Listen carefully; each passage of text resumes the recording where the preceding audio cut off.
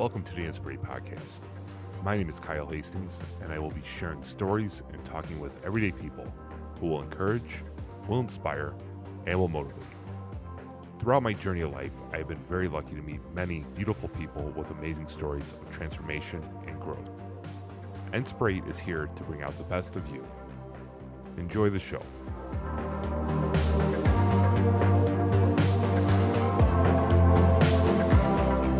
Welcome back to another Inspirate Podcast. My name is Kyle Hastings. This episode this week is a very, very unique episode where I have the opportunity to sit down with a husband and wife team. They have a beautiful family, but not only do they have a beautiful family, they have provided beautiful families for other families. They have been surrogates. Not only are they surrogates, but they were also foster parents, and they also adopted children, as well as fostering and giving for adoption dogs, pets. They are modern day angels. I like to say angels that walk amongst us. They have provided beautiful homes and beautiful lives for our fur babies and children. Being a surrogate, we get to hear the paternal side of it when we speak with Josh, and we hear the maternal side from Courtney as well. These are some interesting topics that I do not know anything about, and we speak for about 2.5 hours about their beautiful lives and how they have affected many families, and they are just pure inspirations. They encourage, they inspire, they motivate. They are the definition of Inspirate. Enjoy the show. This podcast would not be possible if it was not from the help of Vittori Foot and Ankle Specialist. Located in Homer Glen and New Lenox, Illinois, Vittori Foot and Ankle Specialist provides comprehensive podiatry services to people of all ages. Dr. Christopher Vittori and Dr. Amit Thakrar are dedicated to helping patients treat a wide range of foot and ankle issues. To learn more about the podiatry services at Vittori Foot and Ankle Specialist, use the online booking tool or call the office to book an appointment today by calling 708-273-7080, visiting them at VittoriFootClinic.com, and liking and following their Instagram and Facebook pages. With 2 locations in the Chicago suburbs, TM Tire is both a passenger car tire and a commercial truck tire sales and service shop. Their friendly staff will be happy to quote you on any new tires, which also includes the sales and service of semi-truck tires. To our truck driver friends, TM Tire also recaps and sells semi-truck tires. After you receive the quote from Crestwood and New Lenox, Illinois locations, tell them Kyle from the Inspirate Podcast sent you, and you'll receive $5 off labor of every new tire purchased. Thank you so much to all of our listeners that have given us ratings and reviews on the podcast players that you listen to. That means the world to me, and that also helps Inspirate gain a little bit of share in the podcast world. I ask that you like us and follow us on Facebook and Instagram at Inspirate, as well as share with your friends what Inspirate has to offer, our mission statement of sharing the stories of everyday people that will encourage, inspire, and motivate. I hope you enjoy Courtney and Josh, 2 living angels that walk amongst us as they share their story.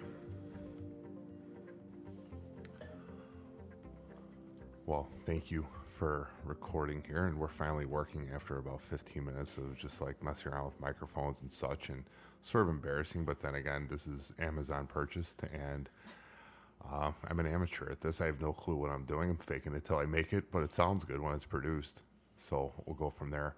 But my name is Kyle Hastings. Thank you so much for tuning in again to the Inspirate Podcast, and we have 2 special guests today, and when I say special, they are literally living angels. And when we were talking a little bit earlier, and I said that, and Courtney says, am I crazy? Or no, am I bat poop crazy? And Josh smiled, and I think he was going to mumble yes, but he didn't want to get cracked. But literally, I have 2 angels sitting in front of me. Now, I've known Josh for maybe 25 years. I'm going to say, how old were you when you started in the program? Probably about 20 years, 2000. 21 years. 21 years. So we're going to be very vague with some things here, and it's just to, to protect the, privacy. But I've known him for a while since he started into a program. And it's a it's a great program of, no, it's not that type of program. Am I allowed to, well, you go ahead, greenlight, whatever I could say, or Well, you I can just correct. started volunteering, and you were aware of me, and we met through volunteerism, and Volunteerism. yeah, it wasn't exactly a mandatory program. A But No. volunteer program sounds much better. Yeah, it volunteer wasn't program. a court mandated. It was a community program. Yeah. It was a community program of giving back. So over the years, I got to know Josh, and then Courtney came into Josh's life We're at 15. at 15. No, 15 years. 15 years, wow. And you blink your eyes and it seemed like it was yesterday. It's just love every day. It keeps getting better and better. So we started this, I started this Inspire podcast about 2 months ago through an idea of I wanted to give back. I wanted to give back messages that are inspiring, they're encouraging, they're motivational, stories that make people feel good. And my whole goal is if I can affect one person by sharing a story from somebody that I know, sharing my story, sharing any type of story, that's a win. And I'm just trying to get as much notches to get into heaven as I possibly can. And so this is my way.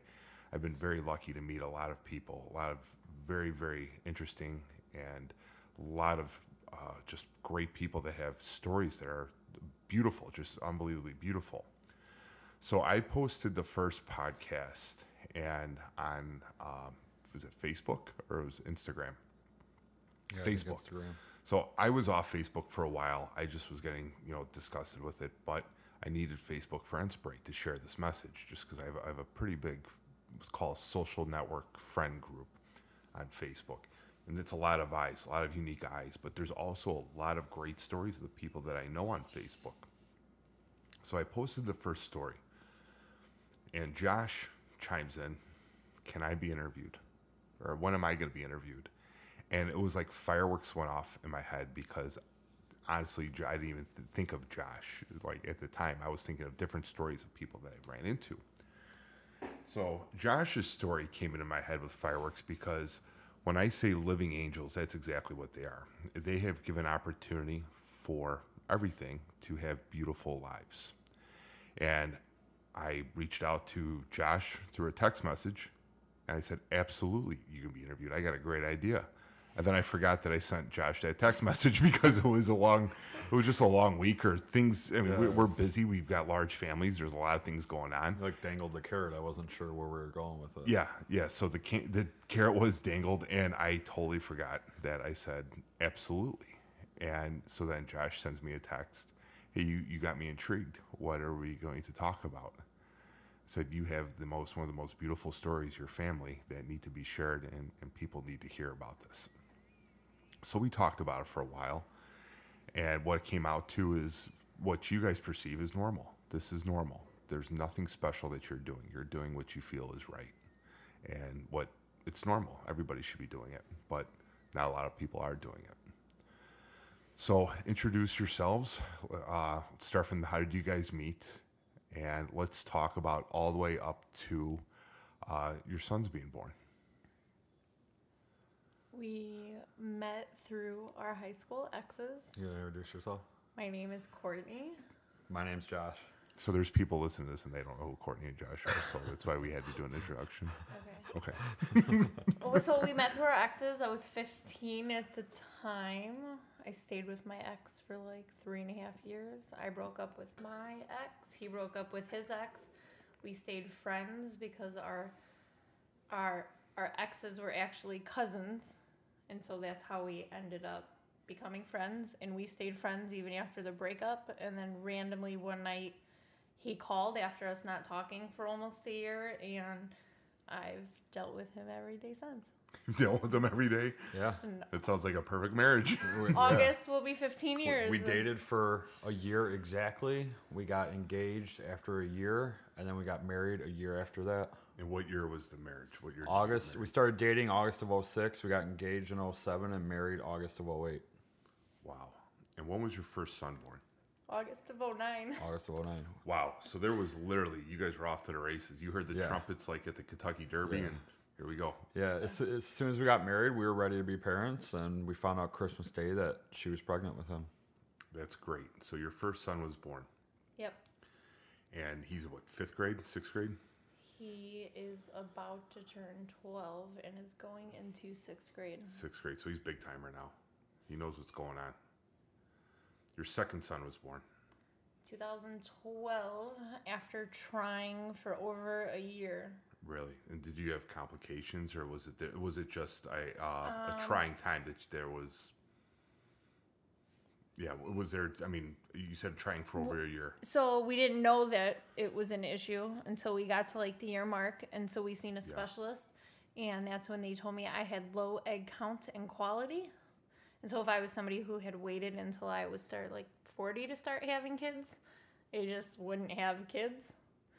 And so they said we were going to start with insemination, and if that didn't work, we'd go to IVF. And literally the next month, before we started anything, I ended up pregnant.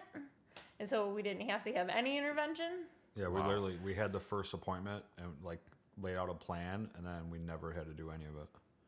And then he was born on April Fool's Day. April 1st. Mm-hmm. Both of my children were born on April 2nd. Wow. My oldest was born on April 2nd, 2009 at 10:30. I know this. I feel like Miyagi. We should have chopsticks ready to get it. But it's okay. He just wants to be a part of the podcast too, because he knows podcasts are cool. But so Maggie was born on 2009, April 2nd, 2009 at 10:30 a.m. My son was born April 2nd at 9:30 a.m. on 2011 in the same birthing area. Wow. Suite. Yeah, thank you. Birthing suite. And a lot of the same nurses were there, and they were trying to tell Sarah, like, hold up, we got 1 hour. We're going to have both born at the same time. Well, Sarah wasn't having it. Either was... So selfish, aren't yeah, they? I know. I told her, I'm like take one for the team, will ya? I tried to get her... Noah was born at 10:30 p.m. And I was like, we can't have an April Fool's baby. Yeah. We're not doing it. Wait till after midnight. And she just wouldn't do it. Well, I didn't have an epidural, so by like 7:30... See, you cheated too, so you needed one so you could like be fine during the entire thing. Well, so like by 7:30, he's like, we can totally make it. There's no way this Yeah. baby's gonna come before then. And by like 9:30, I'm yelling at him. I'm yelling at my sister. Yeah. And they're like, we're not making it till midnight. I'm like, that's right, we ain't making it to midnight. So Josh plays baseball. Did you show up like in a catcher's mitt? Oh, like man. your catcher's outfit, ready to catch the baby? It was my second time, and the first time I caught, and the second time she actually did a water birth. So it was the first water birth ever at Little Company of Mary. So almost the entire floor of nurses was in our room watching the baby be born because it was the first time. Did like a grandstand? Like, First was time there bleachers? Yeah. First we Solid turned around admission. and there was every bit of 30 nurses in the room when my Holy son moly. was born because they've never seen that They before. never seen it. She was Because they before actually- they would let women labor in the tub, but when it was time to give birth, they would make you Yeah. get out. And I had the option of staying, and so I did. Yeah, her midwife. There was a whole medical write-up about it in a medical journal and everything. Wow, I've seen those YouTube videos where babies were born in the tub and they actually could breathe the liquid, They don't start breathing until Hit they the feel air. the air, so they can stay underwater until they're brought up above amazing. the air. And then you see like babies in the pool, like swimming underwater, and it's just like they know how to do it, but you can't get an adult to go underwater. Exactly. It's amazing. Well, that's absolutely beautiful. So your two sons were born, okay, and they're 2 years apart. 2.5, yeah. 2.5 years apart. Lots of fun. And the spots that start coming in, which came to mind where I wanted to talk to you guys about, was just the selfless nature that you have of constantly always giving. And you don't, again, when you're doing it, you don't think of it. But when you're an outsider like me and you see it, it's absolutely beautiful. So I learned at first, now you guys are going to have to help me out with the story and the timeline, that you guys were fostering dogs. Is that correct? That's the newest. That's the new. Okay, so That's last. That's last. So all right. Okay, now I know somewhat of the story. I can put the timeline together. So your sons were born. Did you guys try having kids after? I knew that I wanted to carry a surrogate pregnancy, and we knew we needed to sell our house before we had a third baby. And so we waited for a third of our own. And that's where Gianna comes in. So you knew that you wanted to have another baby. Yeah.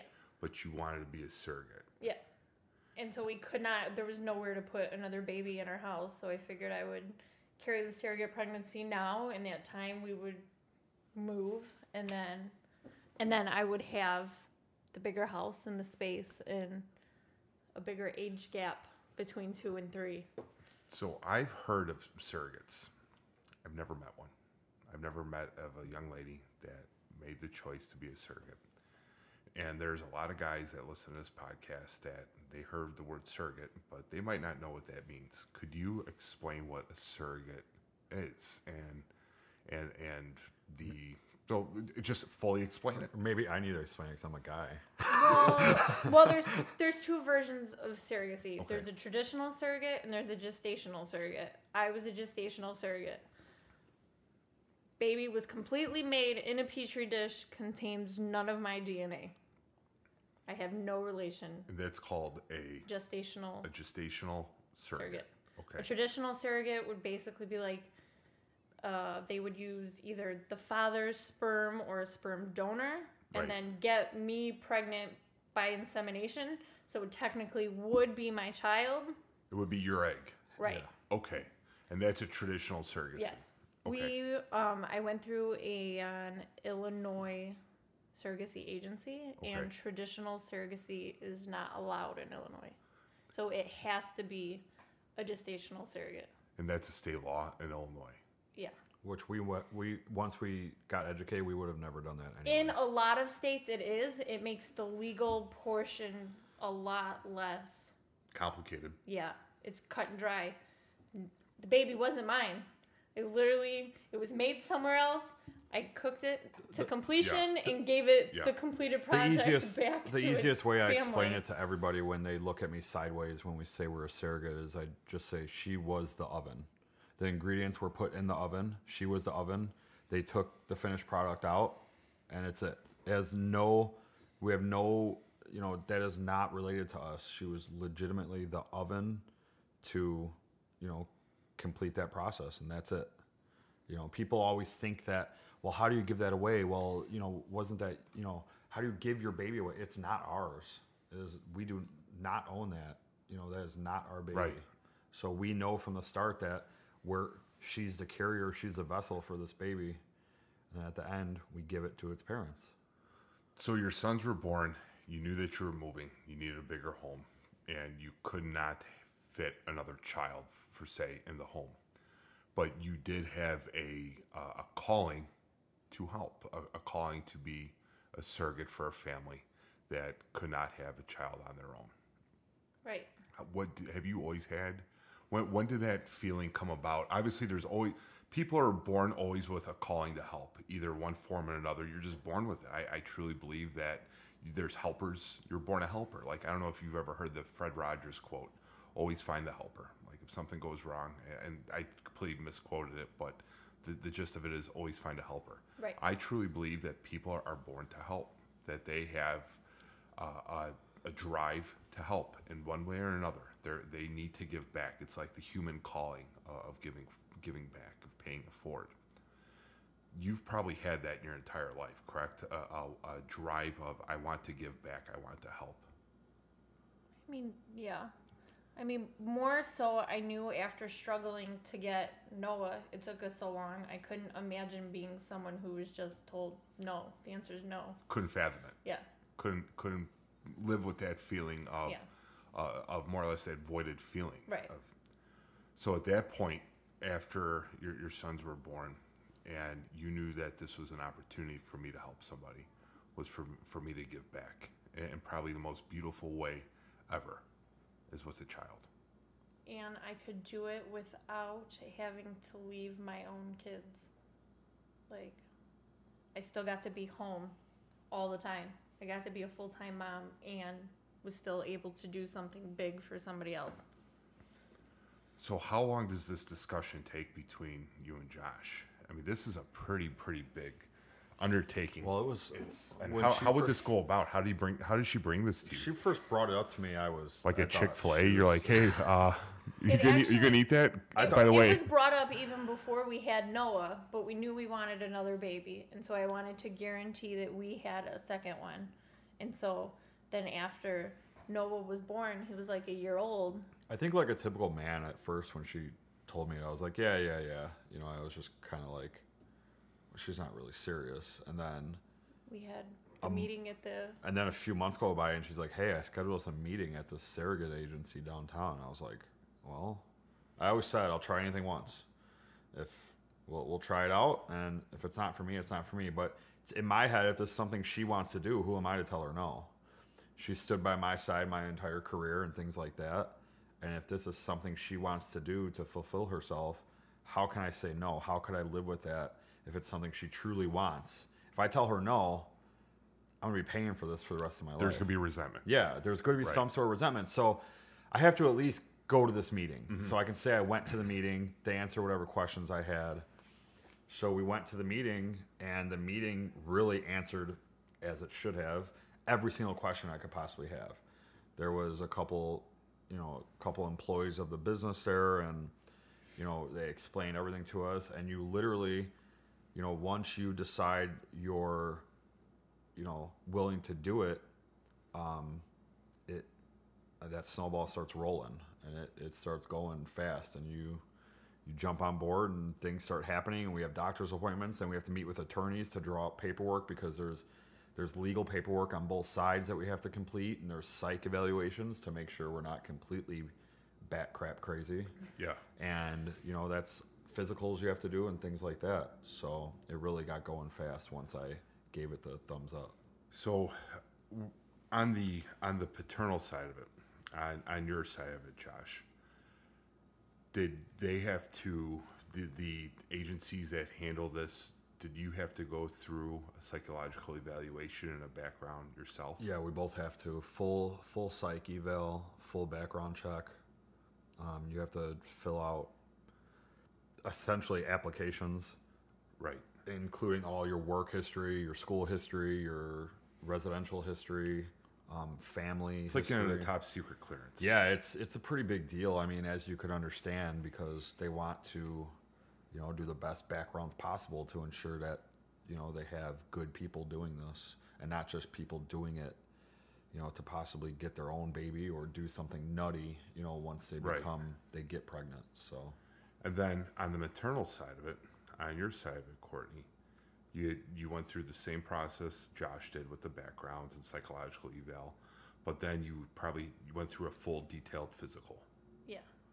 Okay. And when I mean detailed, it was Everything. underneath the hood. We're going to look at Yep. all the engine parts, and we're going to see what's going on, Yeah. and to make sure. And is all that information privy to the family that you're helping? Oh yeah. Everything on both sides. Yeah. So HIPAA's thrown away.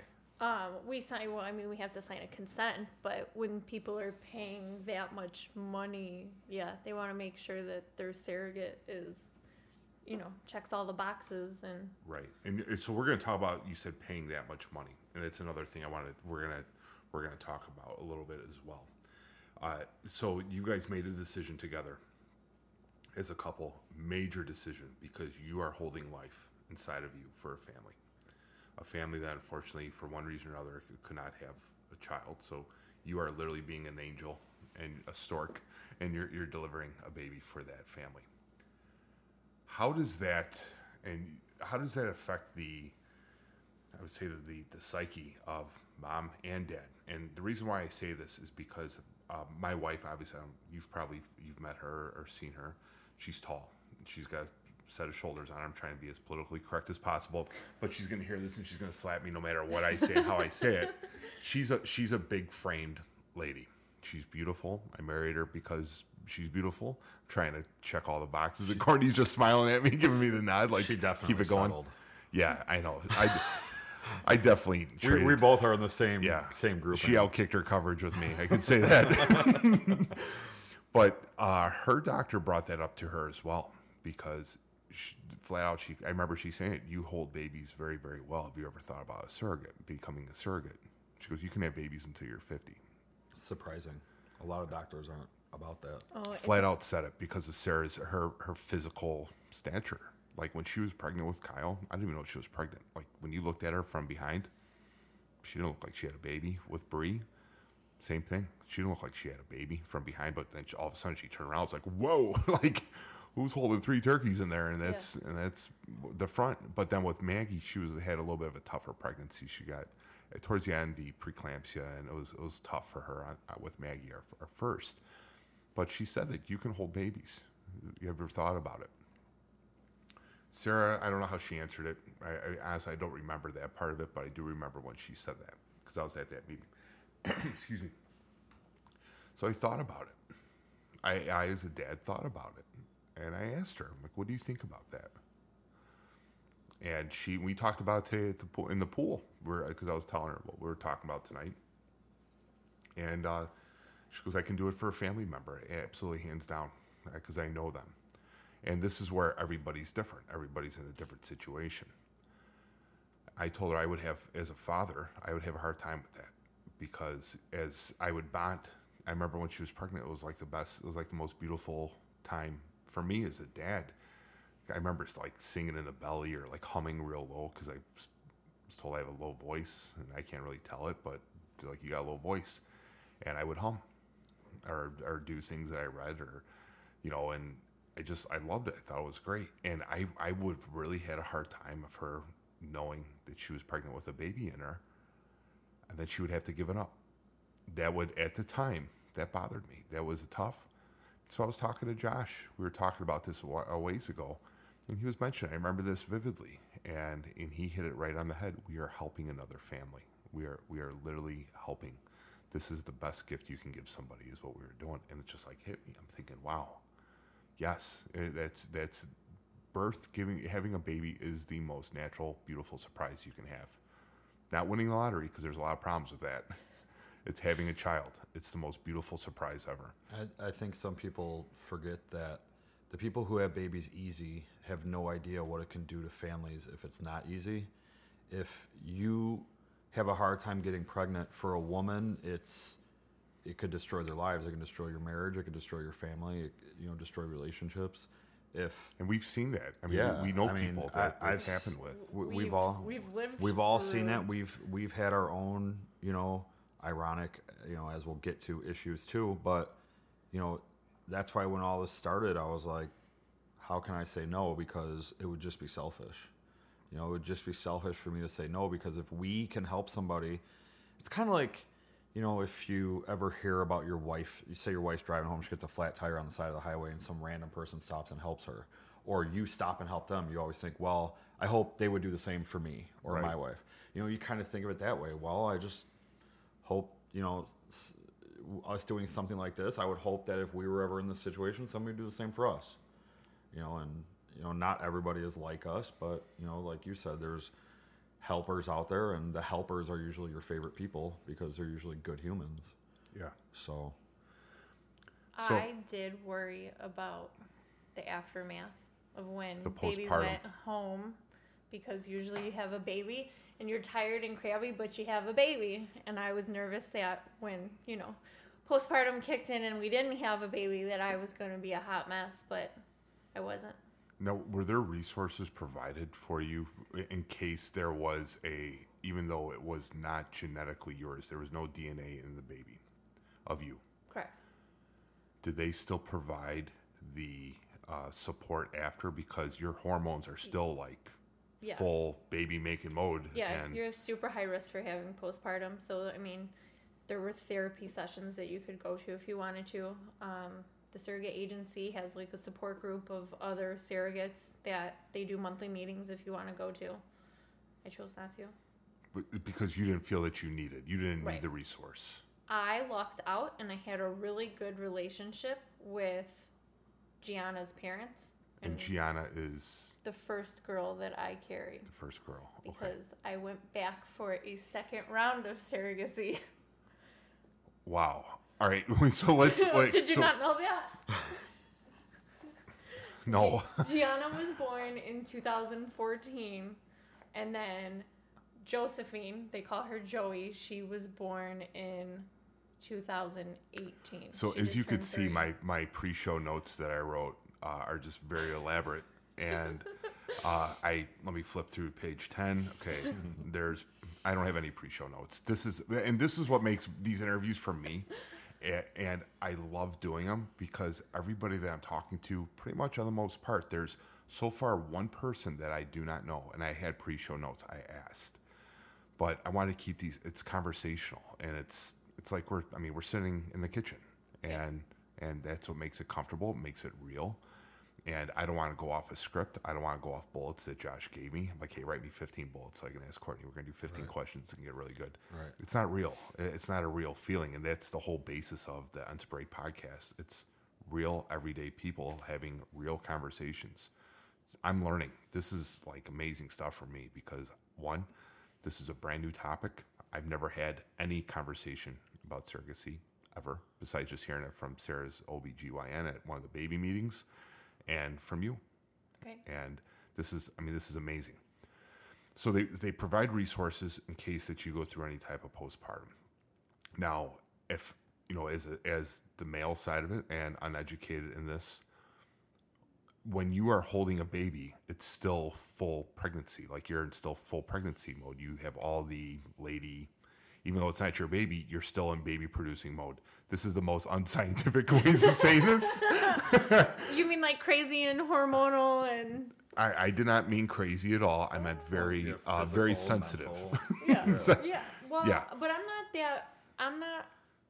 I would say But you that could. I am not that kind of Okay, pregnant I'm watching Josh's woman. face. Good. So he's safe. He gave safe looks. Oh, I was like not the person who like cried over spilled milk or... Yeah, just started like crying watching the Flintstones Yeah, because no. Fred Rubble was late. No, Barney Rubble, Fred Flintstone. I don't know.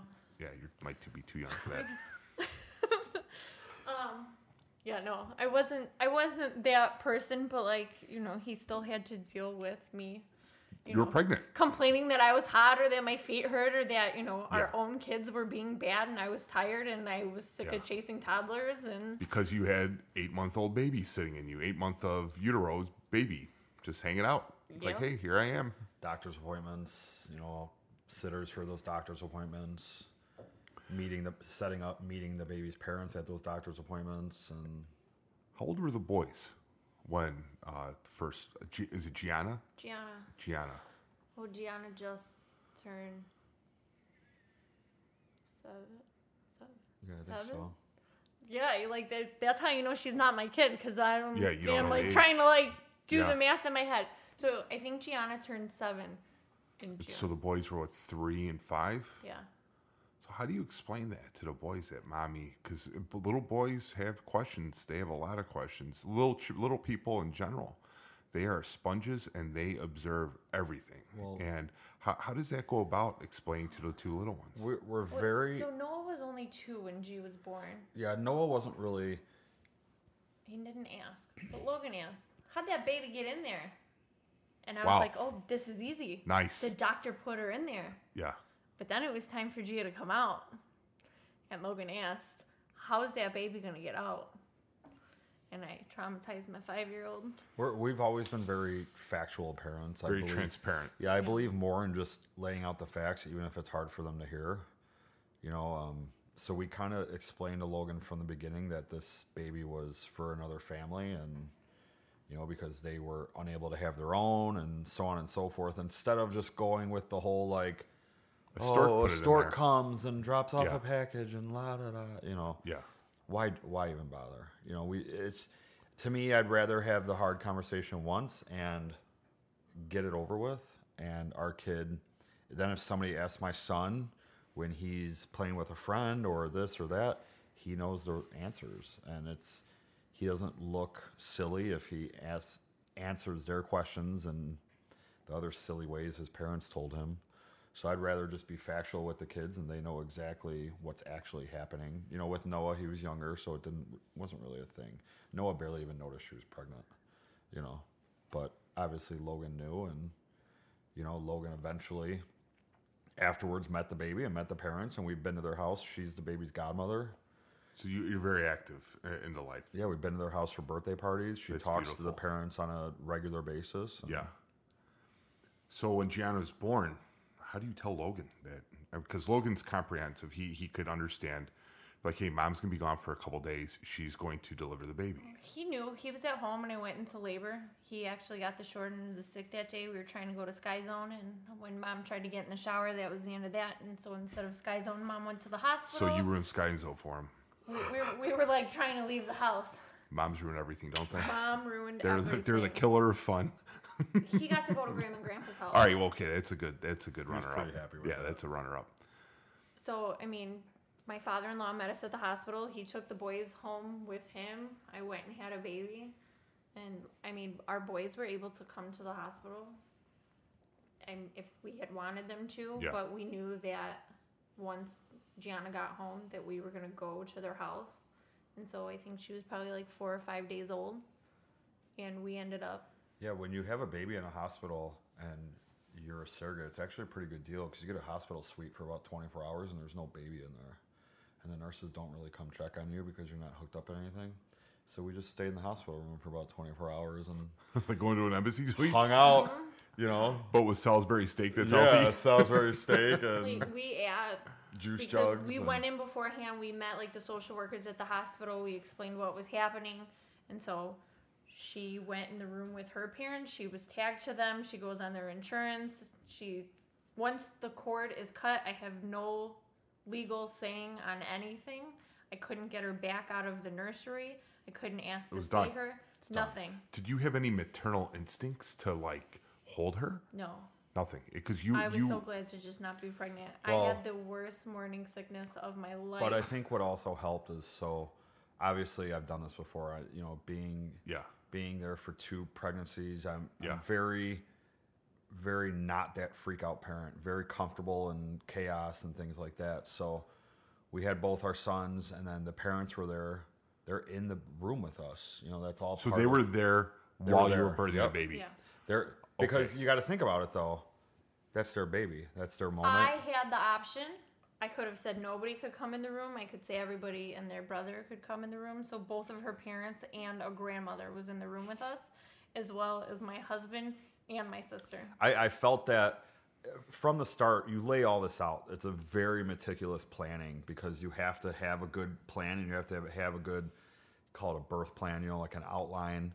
Because the nurses need to know when you walk in, you kind of give them the paperwork and the plan because they all need to be on the same page of this redheaded woman, it's not her baby. She's actually going to give birth. She's a surrogate, and then she's going to hand it over to these parents. Because a lot of people have a hard time grasping that. You know, they'll come in and ask if she wants help, you know, breastfeeding and things like that don't apply to her anymore. So when I knew that we were going to have it, when she was going to do a surrogacy, I said, I'm absolutely in the room with you. There's no chance I'm not going to be in that room. More or less, you were like a security guard to make sure that to buffer unnecessary contacts. Yeah, I mean, she's very good with being her own, you know, advocate, and she's very vocal when things happen. If, you know, it's not exactly like, can you tell them she will handle it? You know? Yeah, I'm not. So, I'm looking at her right yeah, now. no problem handling She's it. as big as my leg, and I'm terrified. Yeah, my idea was I have parents in the room who have never experienced birth.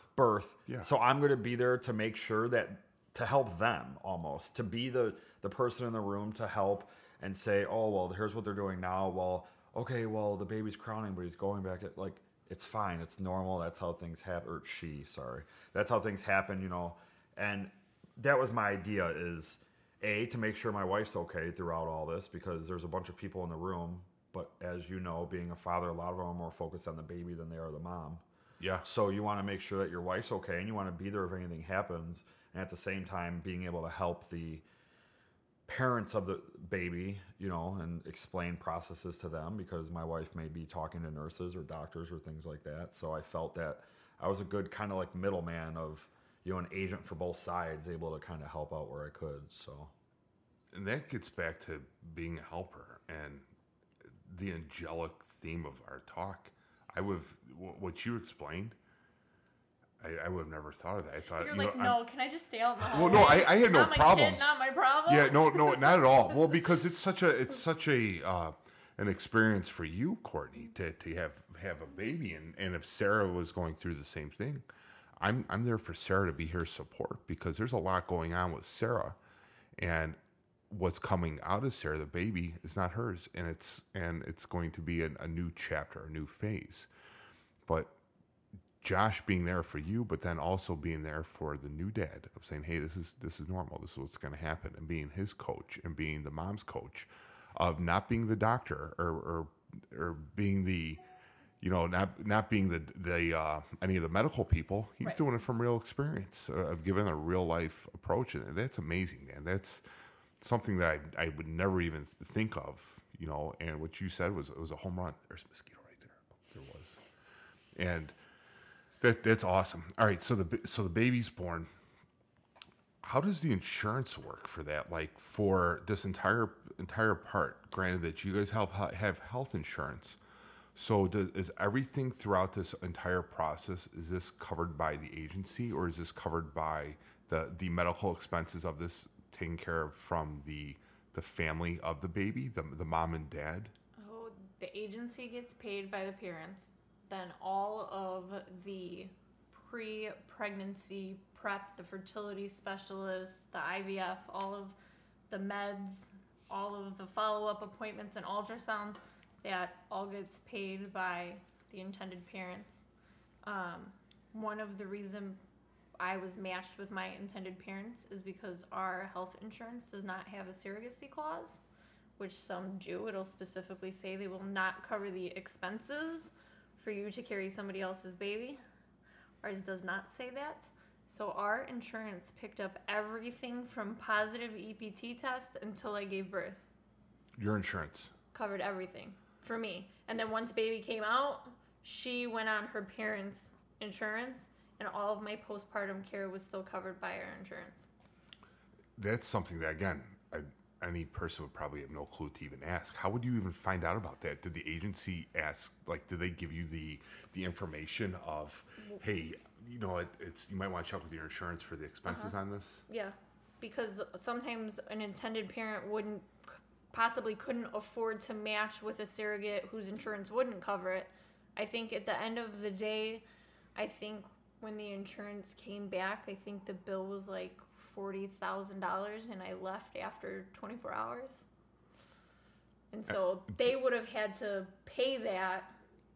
I mean, I'm sure hospitals give a cash price, but There would have that been a would have bill, been an added expense of that. But where my insurance covered it, I think I had $100 copay, so that's what they paid for me to stay at the hospital. So you brought up earlier about pay, about there's a fee that you get for this. You earn something, a financial earnings from this. Now, this can lead to two parts. One is that any expenses occurred up to the birth, more or less, you would just defer them to the agency, and the agency would pay it. Like an escrow account set up. An escrow. So your mileage, your fuel, your maternity clothes. Yep. Let's go that far. It's written in. How about paternity clothes? Because I'm sure Josh gained a couple pounds during the pregnancy. No, but all that is all covered. They're very detailed contracts. They'll tell you, we give you, say, $500 for maternity clothes. We'll give you X amount. We'll, for his time off, how much does he make an hour? We'll cover up to X amount of days for him to take off after the baby is born, so he can take care of you. They covered, some of the appointments my kids could not attend, and so there were points where I had to pay a babysitter. They cover that.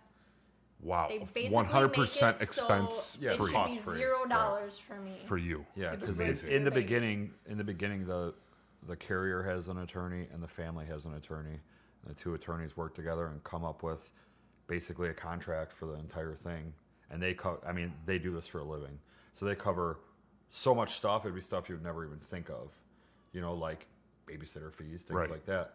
And if you have to drive to an appointment in Milwaukee, and while you're in Milwaukee, you have to eat lunch or you have to eat dinner, that's all covered because it's cost free. So this is like the first time ever attorneys are loving and fun to work with, because they're dealing with something that's beautiful. Right. Wow. These attorneys are pretty incredible people. That's awesome. I'm going to ask you to raise the microphone just a little. You're going to hear a little feedback on the other end. So if you raise it up, move it towards you guys. Perfect. So everything's covered. Expenses are covered. You brought up the fact that a little earlier on that your fee. This is not a pro bono. Explain how that happens, how this works, this part of it. It's not enough money. So like if someone was going to think like, oh, I'll just carry a baby and make some money, it's not enough. It's not enough at all, because it literally, you're pregnant for 40 weeks, but it literally takes like 6 months before that, which you're not getting paid. I mean, essentially you're not getting paid for those appointments. And then you don't start getting The appointments to decide whether she's the right fit or not. Those Okay. appointments. Well, even leading up to, you don't get paid. Until you get a positive test. Yeah. Okay. And so then, like, certain surrogates make one amount, other surrogates make another amount. It depends what state you're in. It depends which agency you use. It depends what you've negotiated into your contract. And then it basically goes starting at 8 weeks when they can see heartbeat. And then every 4 weeks after that. So if something were to happen and say you were to miscarry at 20 weeks, you're cut off. It's not like it's not a lump sum no matter what. Carrie. Yeah, you get monthly payments, and then there's like you know, the last goal payments. Like if you accomplish this, you get this payment. You're incentivized. Yeah.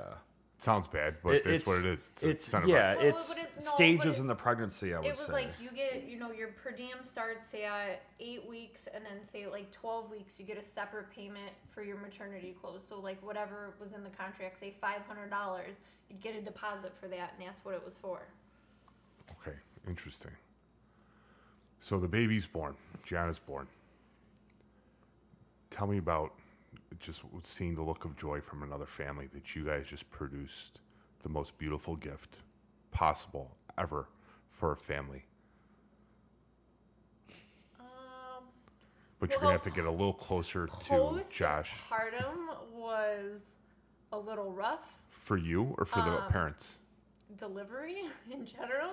Yeah. She was 9 pounds, 13 ounces. Woo.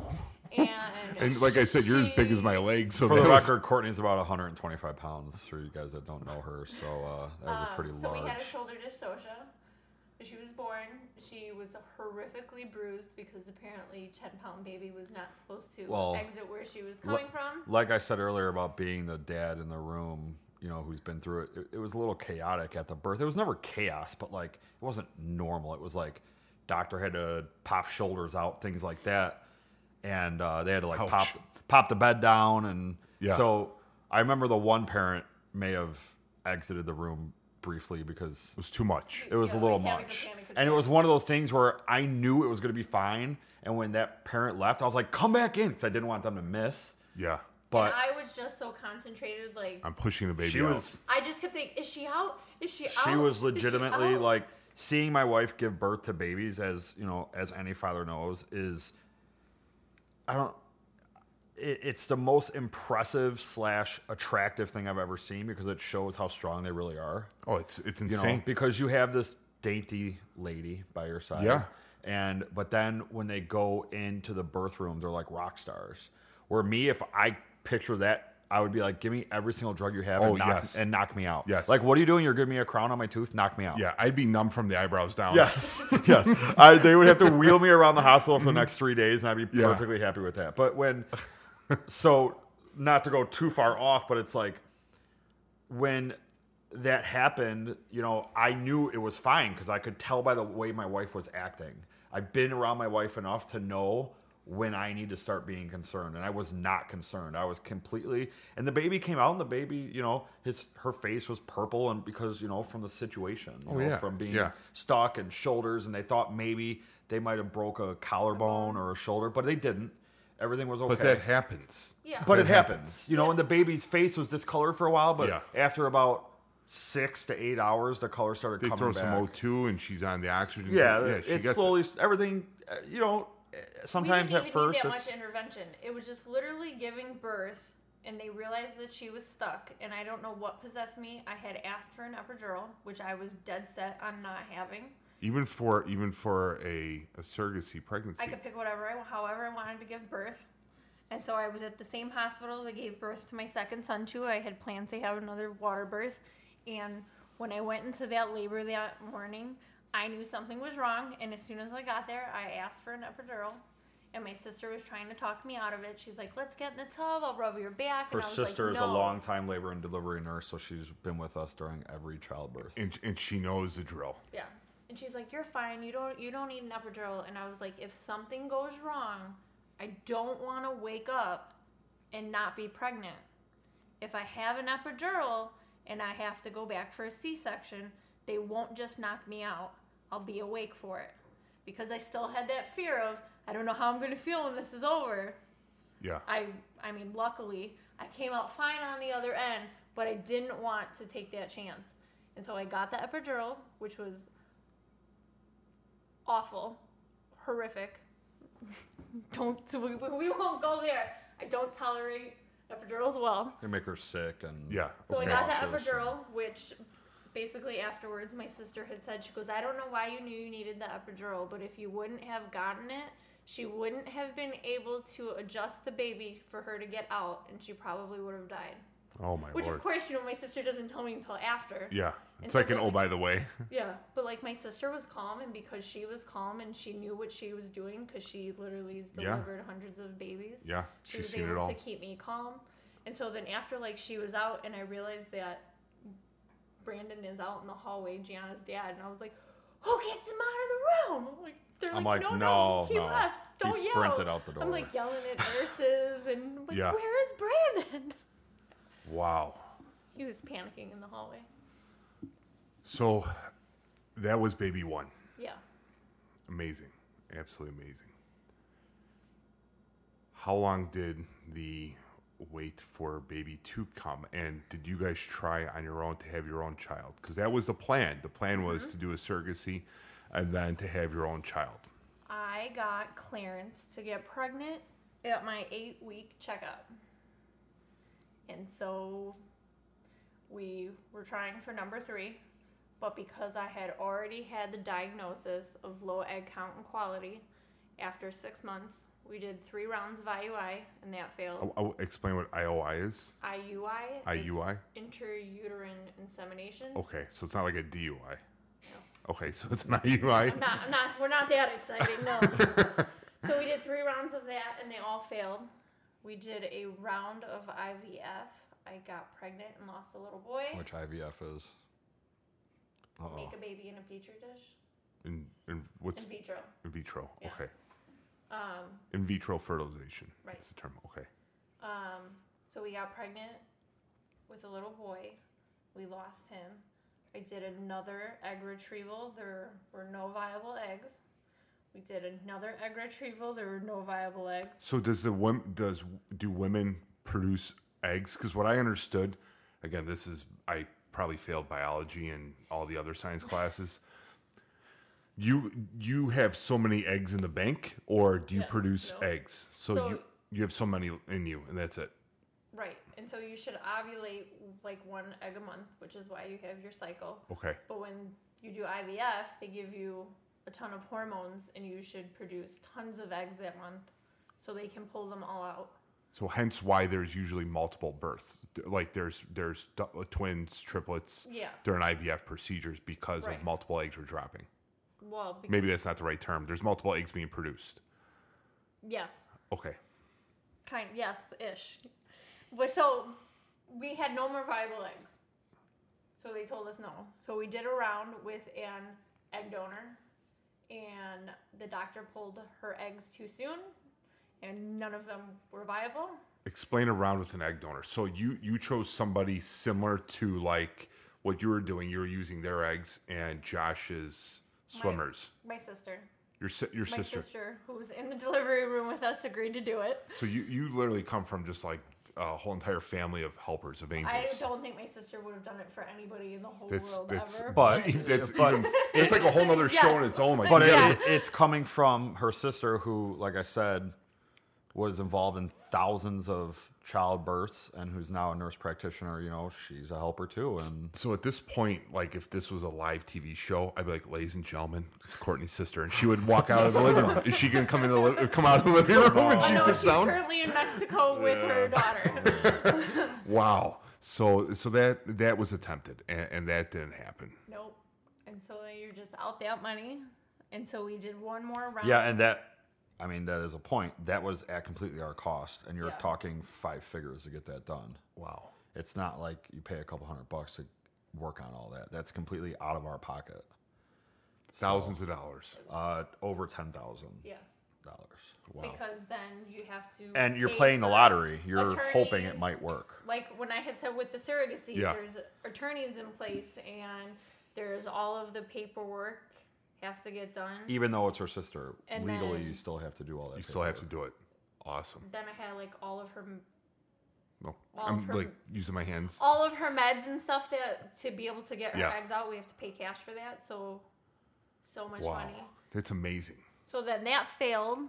I changed doctors. I tried to do one more egg cycle, Even though she didn't want to. So egg cycle mean that you were giving trying to get eggs out. to so we produce could do a eggs. round of IVF. Okay. Right. Before my sister went in, I told him she had started meds, and I told him we should not do this. I am telling you that I had a dream that another woman is giving birth to our child, and it is not me. And he looked at me like I was bat poop crazy, and he said, "Your sister has already started meds. We're going through with this. Knock it off.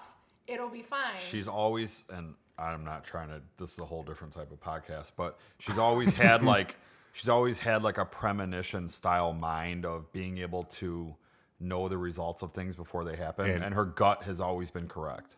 I'm gonna be bat poop crazy too. I have dreams like that as well, and it freaks me out. I don't know. It seems like almost like what's it called? I When knew you, like, certain Like a events. premonition. Yeah, I like knew certain events were premonitions. going to happen before they happened, and it freaked me out for like 4 or 5 different. It feels like specific deja events. vu because you know Yes, exactly. You're I like, know it. this guy's about to walk into the room, and he walks Yes. into the room, and that, Yes. but you can't like tell anybody that, but you know in your head, no. Yeah. So she did. She reached out to me and told me this, and I was like, It's well, fine, you're just the way freaking I out. saw it is, we have to try it. We've already gone this far. We have to try it. So when I was it was only me and her sister at the doctor's appointment. She couldn't go because it was essentially an outpatient surgery. And when we found out that there was no viable eggs, I was like, I have to call my wife and tell her this. Like, when I call her, she's like, yeah, I know. And I You was knew like, it. I mean, the same thing happened when we did the first round of IVF. We had 2 viable eggs, and I was like, This isn't going to be the time. no. But I got pregnant, and he Wow. thought I was crazy because the one day he came home and I was sorting through the bins of baby clothes and I was selling everything, and he was like, "What are you doing?" You had that feeling And I that was like, it's not, I just don't think it's a viable pregnancy. And then when we went to the appointment, the baby didn't have a heartbeat. I like didn't even cry. And he's just like waiting knew. for me to explode. And I was like, I told you that we weren't supposed to keep trying. And so then we decided to foster. to foster. And let's get into that in 1 second. You know who has the best pizza in Chicago? It's Palermo's at 63rd Street. Palermo's authentic Italian food made with quality ingredients and unique sauces has attracted vast attention and praise for their sweet, distinctive qualities. Palermo's at 63rd Pizza has been recognized nationally as Chicago's best. Palermo's at 63rd Street now has 3 locations to better serve its customers. The original location, 63rd and Hamlin in the city of Chicago. Palermo's of 63rd in Frankfort at 446 South LaGrange Road, and Palermo's of 63rd in Maryville, Indiana, 2893 East 81st Avenue. Visit Palermo's of 63rd to get all 3 locations' numbers at www.palermosof63rd.com. When you call and order that pizza, tell them Kyle sent you. I would like to thank our special show contributors, specifically Mr. and Mrs. Robert and Amy Parsons. They like and believe in the Inspirate mission and contributed to our show. I am beyond grateful for their support and generosity by supporting Inspirate Podcast. If you like and what you listen to as well, you believe in our mission, and you want to sponsor or contribute to our show, please visit us at Inspirate.com and click on Support the Inspirate Podcast or Sponsors. All right, we're back. So we ended with was you guys attempted a couple different times. Your sister's an angel as well for helping you guys. And then you decided to foster. And did I get that correct? Right. Okay. Yeah. So you guys made a decision to foster little ones. How does that go about? And you guys will be the second group couple that I have ever known to foster. The first was our babysitter when we were kids moving right into Orland Hills. Her name was Lillian Jorowski, I think her last name was, a big Polish last name. But we called her Grandma Lillian. And Grandma Lil watched pretty much half of Orland Hills kids. She was the most beautiful lady, a big Polish lady, like you would like Mrs. Doubtfire, but just loving, old school, a grandma to pretty much her entire neighborhood. And everyone knew her as Grandma Lil. She had such a lasting impression that I believe she might have been the first or second name that we put into the tribute tree, because she affected that many lives. She received an award from the sheriff, the state, for being a foster mom to an ungodly amount of children she helped, and she was one of the most beautiful ladies. So you guys are number two. I'm going to combine you as one. So you guys are number two of individuals that I've met that have fostered.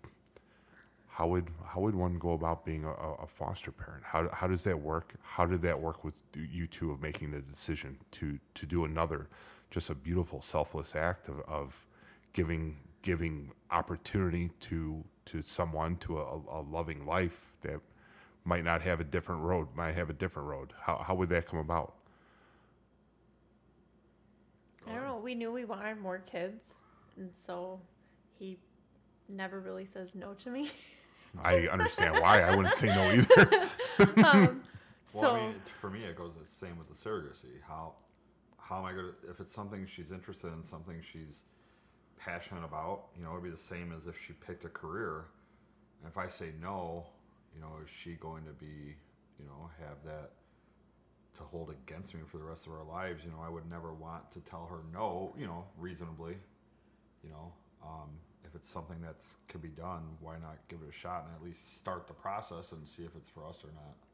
So you have to take classes and stuff. So we went to the first 2 classes, and then we reevaluated and talked about it again. And the classes are legitimately like how to be a parent. It's pretty wild.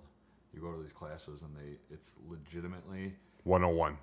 Parenting 101. It's stuff that any parent knows, but you got to remember, almost anybody with some restrictions can be a foster parent as long as you take these classes. And it's things like, make sure you don't let your child play by open fires, stuff like that. Don't touch electrical sockets. Yeah, it's legitimately, some of that stuff's covered. So is this also like a screening to see? It's like a nonchalant screening to see, we're not going to put a child with you because you want to play with hot matches and sparklers. sparklers. We had to do background checks and stuff. Yeah, too. we had to do fingerprints and background checks, and basically if you could pass. And who would you contact for that? How did that go about? Well, we did it through DCFS. We did it through the state. Okay. Otherwise, there's agencies, private agencies. Some of the local ones around here, Benchmark, and then you would do your classes through them, and they're basically just like a third party, liaison between you and the state. Okay. We chose not to use an agency, basically because we were told with the age group we wanted, was 0 to 2, that DCS places with their in-house foster families first, and then if they can't find somebody, then they start contacting the agencies for them to find, to utilize. To outsource. Right. And so we figured our best chance of placement would be if we stuck with DCS. And it did work out in our favor. So you move forward with this. This is best for the family. Now, the boys are, say, 7 and 5? 4 and 7. 4 and 7. So now they understand, they're knowledgeable that mom and dad are helpers, and we help out other people that don't have opportunities like we have. They understand that at the most foundational level of childhood. They understand that mom and dad help people. And I help people being a big brother or being a big brother to the baby in the belly or whatever. Now it's time to adopt. A little different than having a baby in you that you don't see. Now you have a baby that we do see. How do you explain that to two little guys that are watching, Thomas the Tank Engine, if that's even a thing, or watching children's shows? And how do you explain that to a young child that now we're going to have a live baby that's not in mom, and we're going to help out the child for another family? I mean, we just told them that we had extra bedrooms and space in the car and enough toys and enough food that other people could stay at our house, and we would still have all of the things that we already had, but then that baby would also have all of those things too. And they were both like, okay. Our boys are so easygoing, and I always said that our kids, before they were 10, are probably better rounded than most adults are with their life experiences. So I think, even though we are doing something, our boys are also doing something because they're very well rounded and educated on all these different aspects of life, not just, being the number one player in Fortnite. They've experienced... They're the number one player in life. They've experienced all these things, yeah. And, and our boys were rock stars from the start, so... That's so awesome. It's so awesome. So you contact DCFS or DFS, or depending on whatever state. We're in Indiana, so it's called DCS. Okay, in so Illinois, it's a family DCFS, services. It's right. a state family services agency. You tell them, hey, we're ready. Well, let's help. How are we going to be able to help? So then what happens? Well, you felt like a survey of what kind of children you're willing to take, But what do you mean? What kind of children? So what I mean by that is you fill out, ages, sex, background, race. If you'll take special needs. If you'll take handicapped, all these different things. It's essentially a checklist of what you're willing to take. And what they do is they try and that goes into their system, and then when they get a child, they look at their system and they say who's willing to take this child, and then they go by almost like seniority. Like if you've been a foster parent for 2 years and I've been a foster parent for 2 months and you haven't had a placement yet, the 2-year person would get it first. Because they have the experience. They have the time and the experience. So ours was pretty open. We didn't care about race. We didn't care about... Did we check? I asked for under 2. Did we check for girls? I don't remember. I had said that we would take either, but joking with our licensing agent, I was like, I really want a little girl, but if she comes with a sibling, I'll take a boy. And she's like, okay. We knew we wanted 1, but we said maybe 2. We said 1 or a sibling set. Okay. That was our thing, because siblings, they always try and keep the siblings together. Absolutely. So you fill out the questionnaire to more or less let them know what you're capable of, what your capabilities are with housing, with needs. Like if you have a special need child that needs ramp assistance and you live in a 16-story home, we're going to have to make some modifications. It's not highly likely of doing it. So you fill this out. DFS calls you. And they're like, hey, Courtney, it's Jack with DFS. We're going to be by in about 20 minutes. How does that go? How does that work? We got licensed on a Monday, and they called us on Wednesday. So our licensing agent called, and she said, I have a little squishy baby for you. I got a 6-week-old girl. A squishy baby. Squishy. Because I said, I want the smallest, tiniest little squishy thing you can find me. That's what she said. And she put that in her notes. Courtney wants a squishy baby. She was joking. She called back and she's like, we have a 6-month-old little girl. And I was like, okay. And she's like, but she comes with an 11-month-old sister. And I'm like, an 11-year-old sister? She's like, no, an 11-month-old sister. And I'm like, so they have the same dad? And she's like, no, they have the same parents. And I'm like, and she's like, I don't know how you get the math, but they're full biological sisters, and one is 6 weeks old and one is 11 months old. They're That's Irish what I'm twins. telling you. And so True I was Irish like, twins. there's 46 weeks between them. And so Okay. Josh was outside in the driveway playing with the boys. I'm not really good at math, but I guess I didn't even realize that was possible. That's like, I mean, that is like the second mom gets home, you know. I mean, yeah. it is what it is. All right, They're so real. I go out into the driveway and I was like, hey, so Linda's on the phone. You know, she got a baby. a squishy baby. A little squishy. She's 6 weeks old. And he's like, okay, so what are you asking?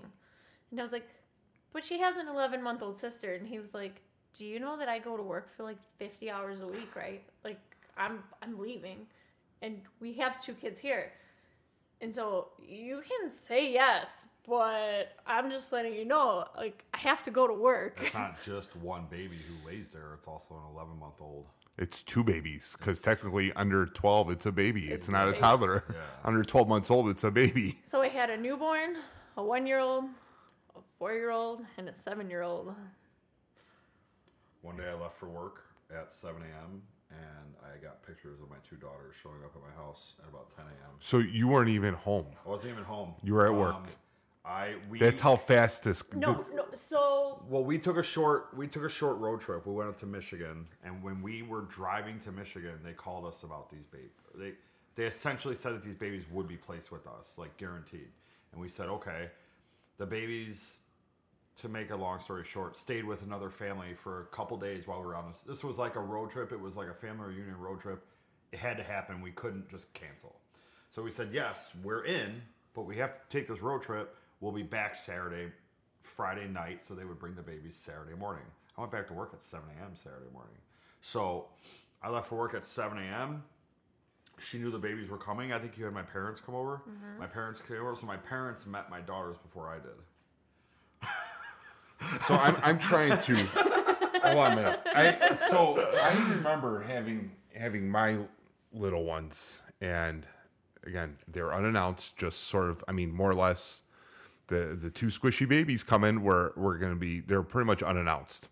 You had an idea that something was happening. We knew for 4 days that they were coming, and I was only prepared for 1 baby. But you're out of town for 3 of the 4 days.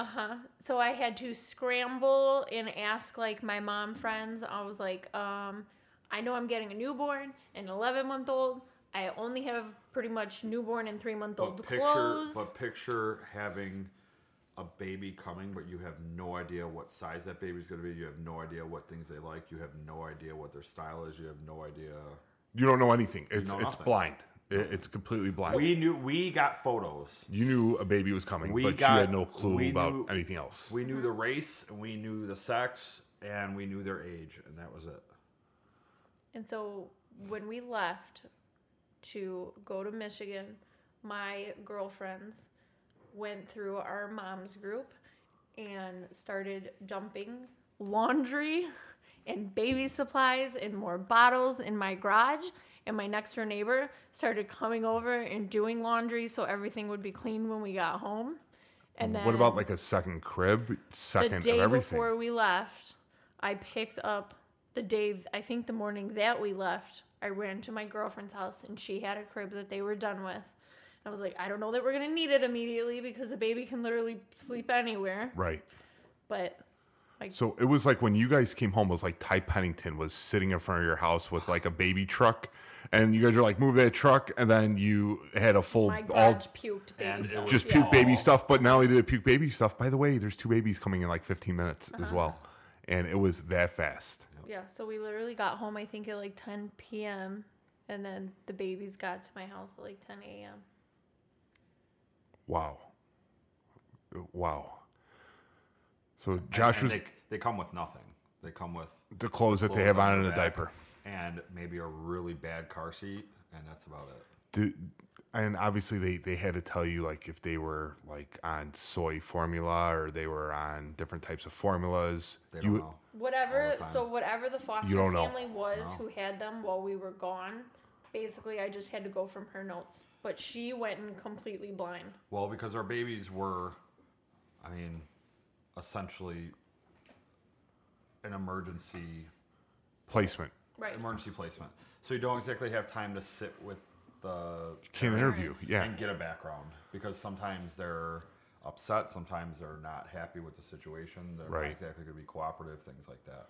So a lot of times when people get emergency placements, you literally learn the child when you get the child. So it's almost having a newborn, but the newborn's coming out at 11 months old and 6 weeks old. But it's a newborn. We're going to figure everything out. Right. It's a newborn 11-month-old. And you go from there. You literally start day one, page one, just like a newborn. We're going to learn what works and what You doesn't. can't even get their medical history. Wow. So, again, a newborn. So you don't even know realistically about allergies or bad reactions in the past, or any things that happen at birth, or any things that the babies were being treated for. You don't know any of that. Any of that. Like Yeah. they don't Yeah. tell you like we had dogs, and I was like, well, here's You have a hoping. dog allergy. Here's hoping nobody's Yeah. allergic to dogs. Cause Wow. So babies arrive. You got sisters. It just showed up, and you're just tickled pink because you're hoping for one baby girl that you could foster, and you were blessed with two baby girls that you could foster that are literally baby girls, but 10 months apart. The boys, Mom, we've got baby girls here. Look at this. What were the little guys' reactions to, hey, we were talking about this, now it's here? totally unfazed. From day one, like Can I we said. go to Grandma's house? Yeah, I mean, What's for lunch? Can we have 2 handfuls of blueberries? they were just, our youngest son was pumped to be an older brother. What started as babysitting quickly showed that it wasn't going to be babysitting. As they stayed day after day, week after week, month after month. Our oldest was pumped to be the older brother role when he was always the youngest brother, And our oldest son was just, they were always great. Our kids, I was very worried that our sons might be jealous that the girls were getting the attention, or that the girls just showed up one day and took over the family, and our lives changed. Our boys were potty trained, good to go. All of a sudden we're doing diapers again. It changes where you can go, what you can do, activities you can participate in. It changes everything. So I was very worried that our boys were going to have animosity towards the girls, and that never, ever, to this day, never was even a topic. And that was, my overthinking brain. I'm cursed with an overthinking brain, and I thought about all those things and worried, am I screwing my kids up? Am I bringing these girls into my house? Am I going to make my boys bitter and mad at them and make them not be happy with these girls? But that was farthest from the truth. How do you talk to the boys about possibly the girls are going to have to leave us when they start getting attached as being older brothers? How does that conversation go about, or did you even have that conversation? I think we made sure to establish that it was temporary from the start until we Even though when our caseworker called, she basically told us there was a good chance they weren't going to need to leave. But we knew for the boys' sake that we needed to just keep telling them that they're here until they aren't. We keep them safe and warm and loved and until they can go home. And when they can go home, they'll go home. And if not, they'll just stay here and we'll keep doing what we need to do. So they were conditioned for it. We prepared for the worst. You prepared for the worst. Yeah. I mean, it's not really the worst, but you're prepared for the situation of we're going to have to say goodbye to these little girls. Right. And they're going to go to a forever home, or they're going to whatever the case is. So the 2 little squishy, beautiful babies show up. Now we have went from a beautiful home of 4 to a beautiful home of 6. 2 boys, 2 girls, divide and conquer. We have 2 babies and 2 little dudes that are pretty much could pull their own cereal, and now are maybe not. I don't even know if they can still do it now. No, the amount of blueberries that dude took, your little guy, he wasn't struggling for the food. That was pretty good. So you don't know the time frame of your daughter's going to show up because they're your foster children. They're your daughters, right? Daughters, sons, and that's how you address it because they're a member of your family. Right. There is no timeline now of how long you're going to foster the sisters, these little girls. Do they prep you for saying, hey, you know what, they're probably going to be with you for a couple months. They're going to be with you for a couple weeks. They're going to be with you for this amount of time. How does that work? The only way we really got a timeline was by talking to other people who experienced it. DCS is, I would say nationwide, is a very slow moving, Per DCS standards, the children are supposed to have a plan of permanency after 15 months. And so if another family member or their birth parents don't follow the plan, and the plan is for them to go home by 15 months, they're supposed to file for termination and then figure out what the permanent plan is. Termination of the Parental rights. Okay. And so at that point, it would either be they get adopted by the foster family that they're with, or there are some foster families who don't adopt, and they would move them to a pre-adoptive family. But 15 months, it doesn't ever happen in Indiana. Is it longer or shorter? So our daughters have an older biological sister, and it took almost 5 years for her parents to finalize her adoption. 5 years. And so the only reason our adoption only took 2.5 years is because we ended up lumped in the older sister's court case. Okay, so you said adoption. And so I think we might have, I want to piece all this together. Your adoption happened. So we got a couple month void or maybe a couple year void here that I need to fill in because I'm trying to connect these dots. So the two little squishy, beautiful girls were here. And now we have a situation where they could be here up to 15 months until the finalization of their adoptive parents.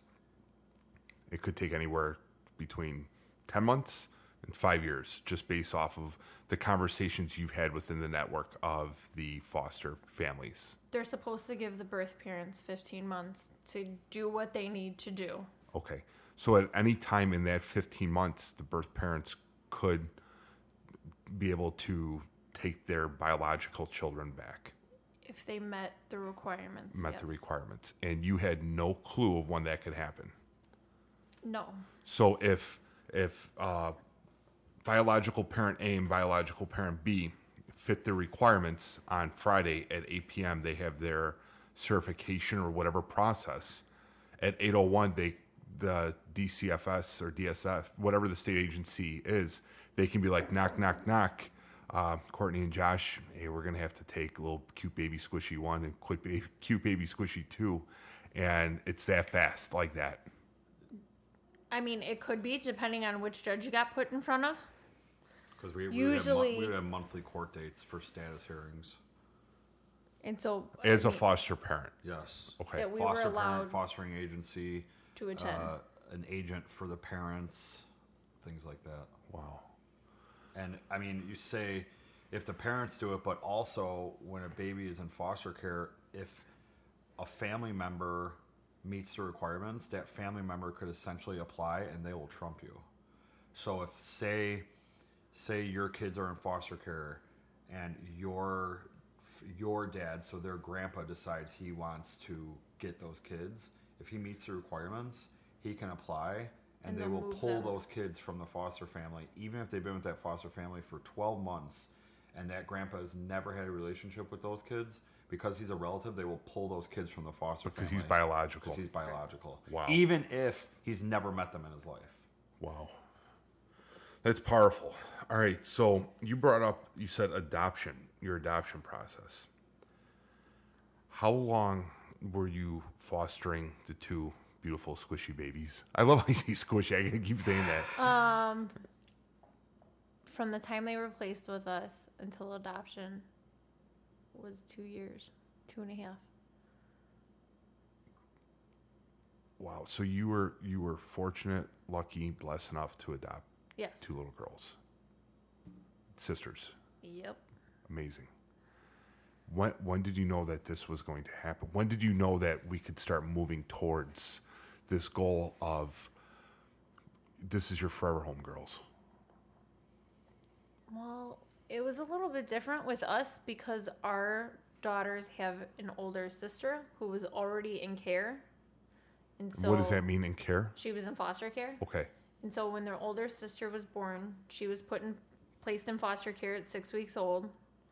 And then when you have another baby, you don't automatically lose it.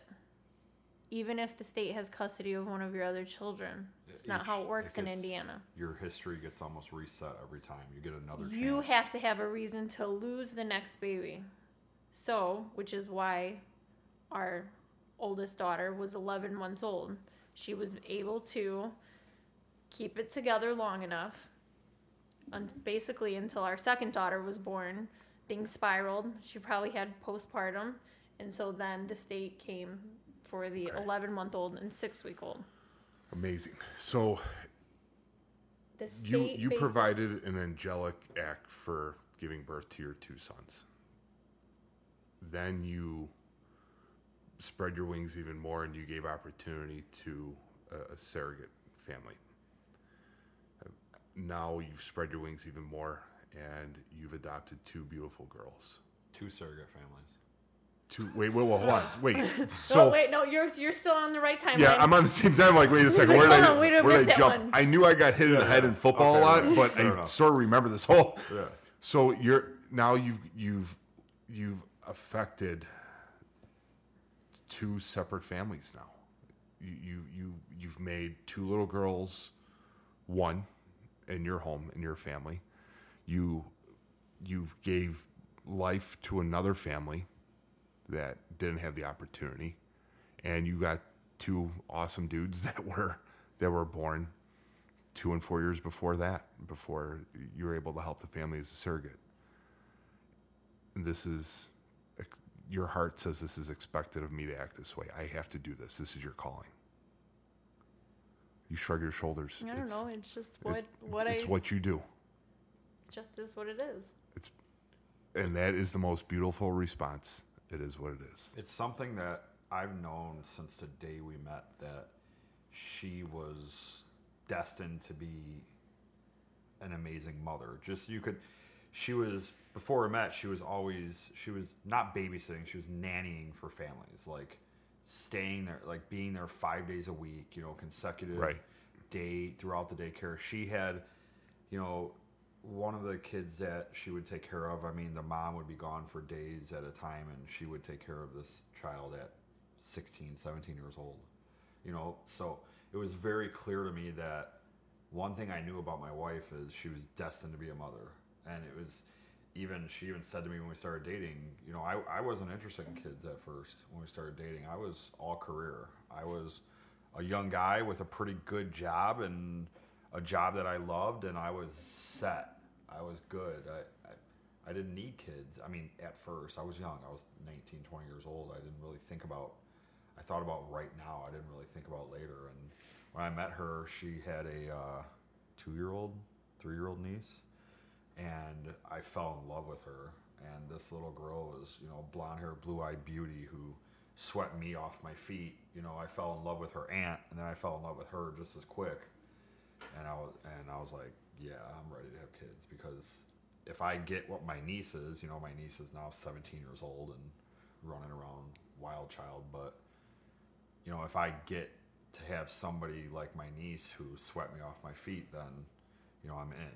So that was one of the parameters for us to keep dating, was that for us to get more serious and get engaged, is that I have to be willing. I and literally ready told to have him, kids. we were together for like 6 weeks, and he's like, I'm gonna marry you, and I was like, yeah, okay. And then like he just kept saying it, and probably like at 6 months he's like, yeah, I'm gonna marry you, and I was like, okay, so we should probably have this conversation. Like, we can negotiate a lot of things, like where we're gonna live, what kind of car we're gonna drive, but I want kids, and if you don't want kids, we should just break up. Which is good. That's Oh, good. absolutely. That we Lay had it that on the table. conversation. Right. So, you guys got to be on the same path the entire way. Yeah.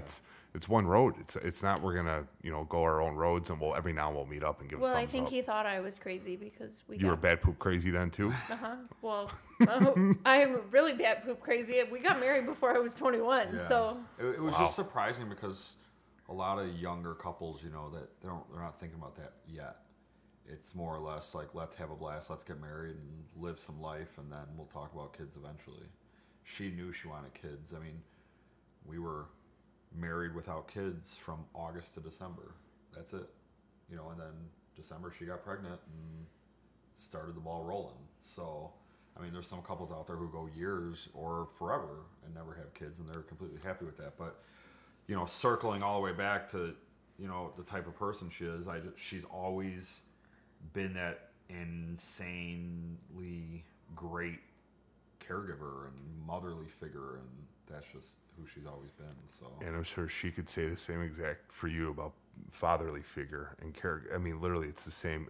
It's parallel for her. It is for you for the father side to be together, to be a teammate and as one during every bit of these miracles you've provided for your home and for other people's homes. It's amazing. It's absolutely amazing. And I'm just tickled pink that the story, again, you guys don't see this as just an inspirational story. An inspirational story. It's just beautiful. We've been talking now for 1 hour and 25 minutes, and it literally seems like a snap of a finger. This is amazing. So you adopt, you have beautiful daughters now. And by the way, Josh, I want to become a surrogate again. How does that come about? How is that introduced after having how many months was the adoption process again, or the fostering process? Were we still in the process? I was horrifically pregnant at the girls' adoption hearing. Like horrifically pregnant, like you're about to pop? Or did you have complications? About No, 6. So the second baby was born in July, and our adoption finalized in May that year. So you made the decision while fostering. You are Babcock crazy. You had enough going on. You need more. A little bit more.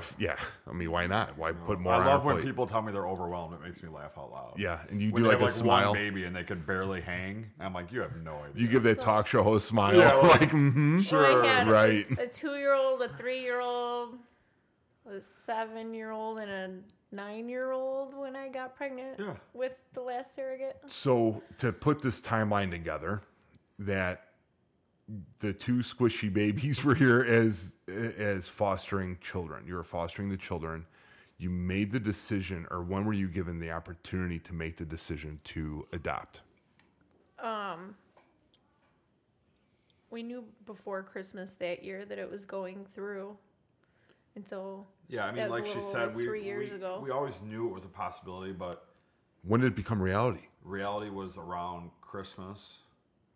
When the Christmas before, so 6 months before. Like where we really knew it was going that direction, even by the court. Because the court makes all the decisions. Right. The agency doesn't, DCS doesn't. It's up to one man who sits in a black robe in front of a room. Well, we knew it was going to happen because our parents decided to sign the paperwork because they knew that they couldn't. And so separately, they each made the adult decision. They didn't want their kids to sit in foster care. And so they knew if they signed the paperwork, it would speed things up. And then we could legally adopt. Their kids would be secure legally with us and not dingling, in the foster system. Yes. So December, this decision was made by your family that we're going to have a bigger family now. What a Christmas gift that is. And then did you have the idea of, by the way, I was already pregnant. You were already pregnant. Yeah. So you were already fostering your daughters. And then, by the way, Josh, we're going to do this again. We're going to do this again. And how did that come about? I mean, your hands are full. You've got 2 little guys running around. You've got 2 babies crawling around, scooting around. I think in conversation she knew that she was a really good candidate to do it again because the first one went really well, and she knew that she would be So I felt really guilty. I knew what it was to struggle. We did 3 rounds of IUI. We did IVF. I've lost a baby. I knew. You've been through the entire spectrum. Yeah. From the best case scenario to the worst case scenario. Yeah. Okay. And so I felt like I have a working uterus, and gestational surrogates don't need their eggs, which is why I'm infertile. Why wouldn't I? I needed someone else to give birth to my children for me to complete my family. And I felt like, why wouldn't I use what I can to better somebody else? I needed somebody's help, and now if I have the opportunity to help somebody else. So really the second time I felt was a bigger, like, emotional pull to do it. A bigger calling. Yeah. It was bigger than you. This is what you were called to do. Well, I mean, I think that's really the only way you agree to do that with Yeah. 4 small kids running around your house. So 4 small kids, the new family, same process as before of what you went through when you did your first gestational surrogacy. Did I say that right? Yeah. So that was after you did your first gestational surrogacy. Same exact process, same exact plan. It was supposed to be the same process and the same plan. It was not. And when did this detour to a different plan and a different process? At, I think, 14 weeks, we were in the doctor's office and we could not find baby's heartbeat. Or is it 16 weeks? Couldn't find the baby's heartbeat.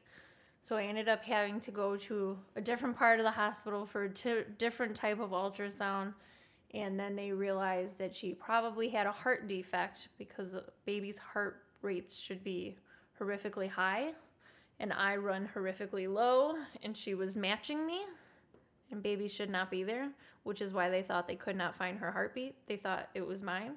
At 14 weeks. It's 16 weeks. 16 weeks. Wow. And so from there on out, instead of it being appointments once a month, it turned into appointments once a week. And you were high risk, considered a high risk. And Yeah. some of those appointments were out of state, going to see different specialists and things like that. Out of state, I meant out We of were having to Illinois like and drive out of to Indiana. like Yeah, out of the Milwaukee Midwest. Yeah. and- Yeah. Wow. So there was just a lot more appointments than a normal pregnancy would have, because it wasn't a normal pregnancy. It was a high risk pregnancy, and Yeah.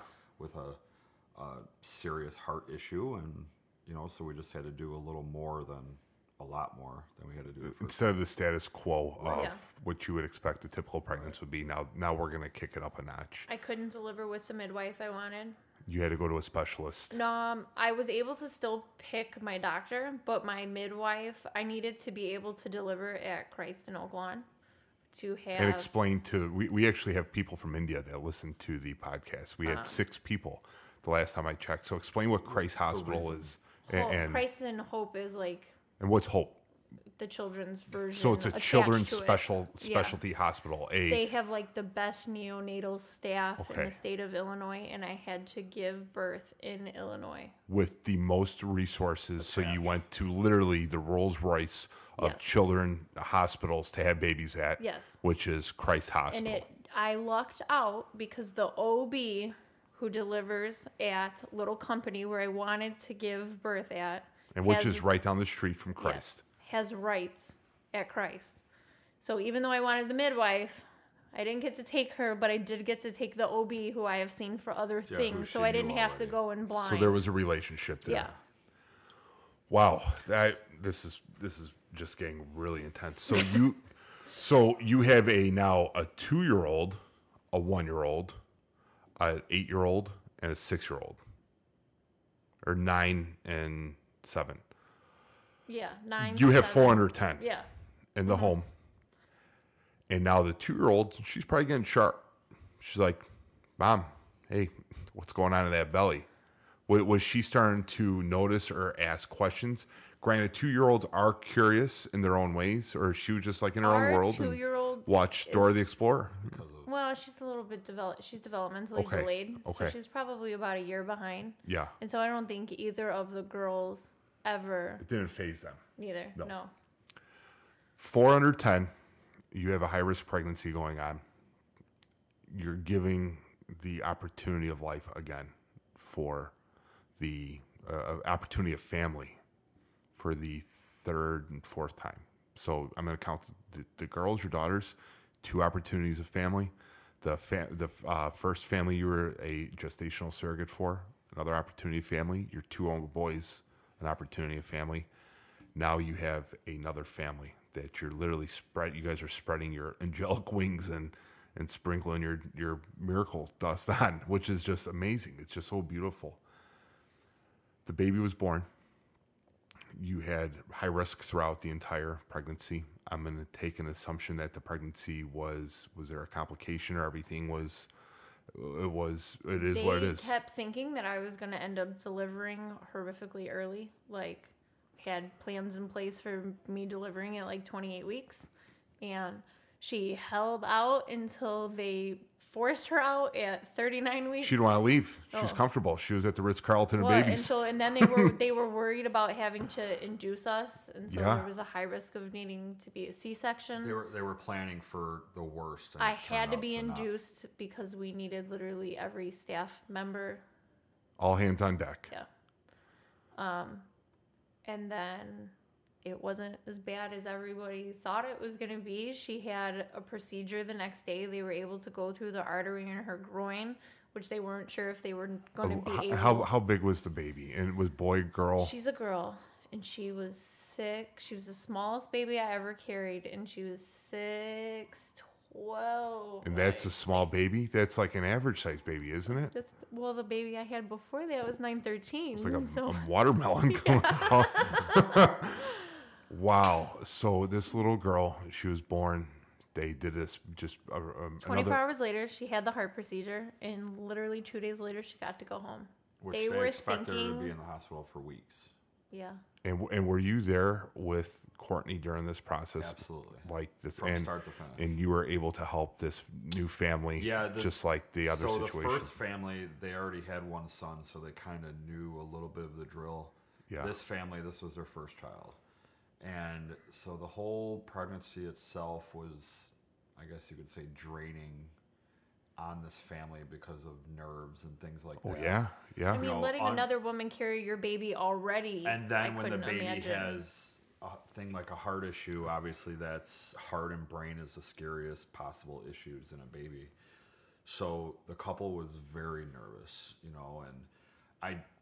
we didn't know this couple obviously before this whole process started, and I did my best to, befriend the father, the 2 males, kind of, companionship and, trying to be another dad that can help them out. And so when everything happened in the birth room, and I was same thing. I was there right by her side, helping with everything I could, ensuring that everything got done the right way. And both those parents were in the room when that baby was born, and it was very like you were rolling the dice when that baby was born. Nobody knew what was going to happen when that baby came out. We didn't know if that baby was going to come out and immediately pass away. We didn't know. We were worst case scenario, best case scenario. Yeah, we were planning for the worst. Yeah, and luckily that baby, for having a heart defect, we got the best possible outcome. Both me and mom got to hold the baby in the delivery room. They didn't have to rush her out. They didn't have to vent her. They thought the baby was going to come out and they would have to rush her to surgery immediately. That's what they thought. That's what they pretty much said was going to happen. That's why they had an entire surgery team prepped in the room as she was giving birth. Wow.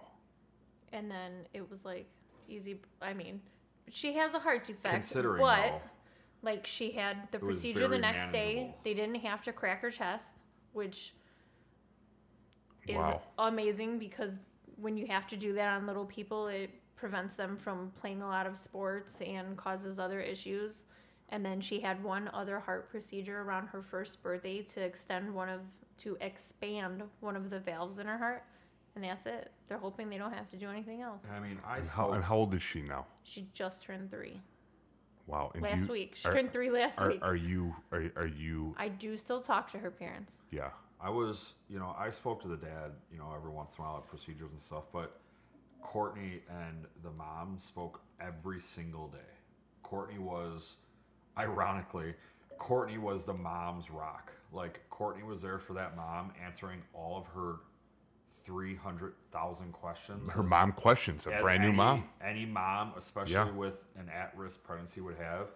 Courtney was a boss. Courtney knew every single, she didn't know it, she found it out. It wasn't like the mom had to go to Google for all of her questions. Courtney was Google. Courtney was Google, and Courtney's midwife were very good friends to the point where Courtney could text her on a regular basis and get answers from her, which who else can do that with their doctor?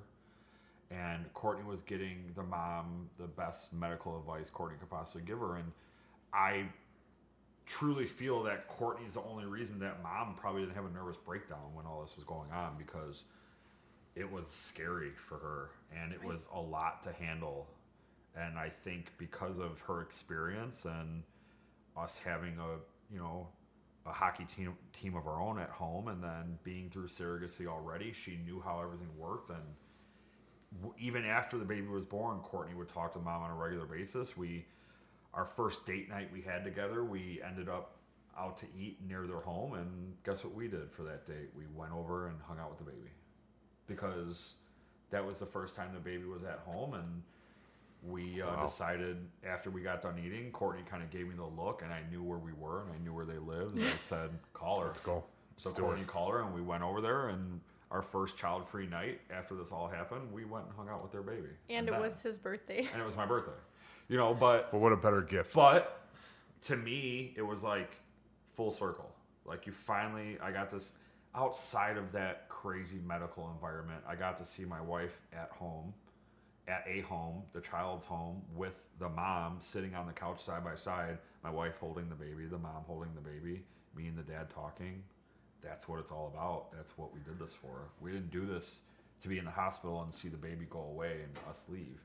We did it to see the baby at home with their family and being loved, seeing the crib, seeing their dog, who's super gentle, because before they had that baby, that dog was their only baby. So now they got both their babies together, and seeing the baby in their home, and how, you sit back, and sometimes you get on the outside of a situation, and I get on the outside and you say, this is what it's all about. You see how happy these people are. And like I said, I'm modest. You tell me this is amazing. It is what it is to us. But every once in a while you have those moments where you're like, yeah, it hits you. That's why. That's why we did this. Everything slows down, and it's like a surreal moment. It's like a scene out of a movie where everything's slow motion. Right. And my sister took photos in the delivery room, and of course, while you're giving birth, you're not paying attention. And probably the last 4 months of my pregnancy, I would have said, I don't know why I signed up for this. This was stupid. I'll never do this again. If I could go back, I would not do this. But to see them. And then there was one picture of baby's mom's face, and just the look on her face, and I was like, oh, yeah, well, if she wants another baby, I'll probably sign up again. It was the most rewarding look of just pure joy. And the text messages that I got, like the day they got to go home, she sent me a text message. She kept Courtney up to date on every single aspect, and she didn't have to. Baby's first birthday. Once that baby is given to them, they could essentially cut us off. They have no reason to stay in contact with us. And that happens to some surrogates. But I feel that we felt it was important to have a good relationship with our surrogates or our families, and we still have a great relationship with both of the babies and their parents. And Courtney was just on edge about every single procedure that baby had in the days to follow, as her mom was, because it was just as important to Courtney as it was her mom. I was responsible for somebody's whole world. They had waited 9 years for a baby, and she had been poked and prodded and gone through miscarriages. And then when you find out something is wrong, all I could think was her whole life, mentally, financially, is literally in my womb, and I am responsible for this. Yeah, you can't put a price tag on that. I when you were think talking I about was fees. It was a lot of pressure. That pregnancy was a lot of pressure, because even though everybody at this table knows that she had no control other than deciding to go drive in a demolition derby or something, there's nothing she could have done differently other than just, be smart and eat right and, do the appointments. If something were to happen to that baby inside of her, it wouldn't have been her fault. But I can't imagine the type of guilt, and I don't know what would have happened after that if something would have happened. Between us, between the parents, between a house of cards would have fell right down. Yeah, because there's so much on the line. There was immense pressure the difference between the first one and the second one was the amount of pressure and stress. The first one was just, hey, we're having a baby, everything's good. In a few months we'll be out. The second one was every single day was pressure. What appointment we're going to. That's why I remember when the parents asked us if we'd be willing to drive to Milwaukee, we're like, absolutely. Are you serious? Like, you think we're going to say no? You think we're going to tell you no? You know, because if it's something that could help this baby, want us to drive to California, like whatever you want us to do. Because in the grand scheme of things, to affect this baby, to one day of benefit me being this miserable baby, in the car, to benefit this baby for the rest of her life, how could we say no? You can't. You can't say no. Because you have to make sure you do every single possible thing to better the life of this child. Wow. So, all right. So you just performed another miracle for a family. I started this conversation off thinking that you were pulling miracles for fur babies, being a foster parent for puppies. Well, now that I can't get pregnant anymore, I had to find something else to do with all my extra So time. are you no longer in the surrogacy world? I made the decision after Joey was born to make sure that I was not ever going to decide one day that it should be a good idea again, and I had a procedure done, so I cannot. Shops closed. Yes. What was it because it was such a high stress time? Yeah. Okay. I had horrific morning sickness the entire time, and the meds that I would have normally taken, I could not take because of her heart. The risk. Because of her heart defect, she was sitting on a nerve, and it would cause my entire leg to go numb, like couldn't walk anymore. And so, like, when he says we had to, like, drive to Milwaukee, instead of it taking, like, 3 hours, it took, like, 5 because I would have to, like, get up and I'd have to, like, move her and, like, wait for the feeling to come back in my leg. And I'm already a super anxious person in the car. I just don't like being there. Out of all my kids, she's the worst kid when it comes to road trips. Yeah, you give her, like, some Benadryl. She needs Benadryl or a shot of tequila.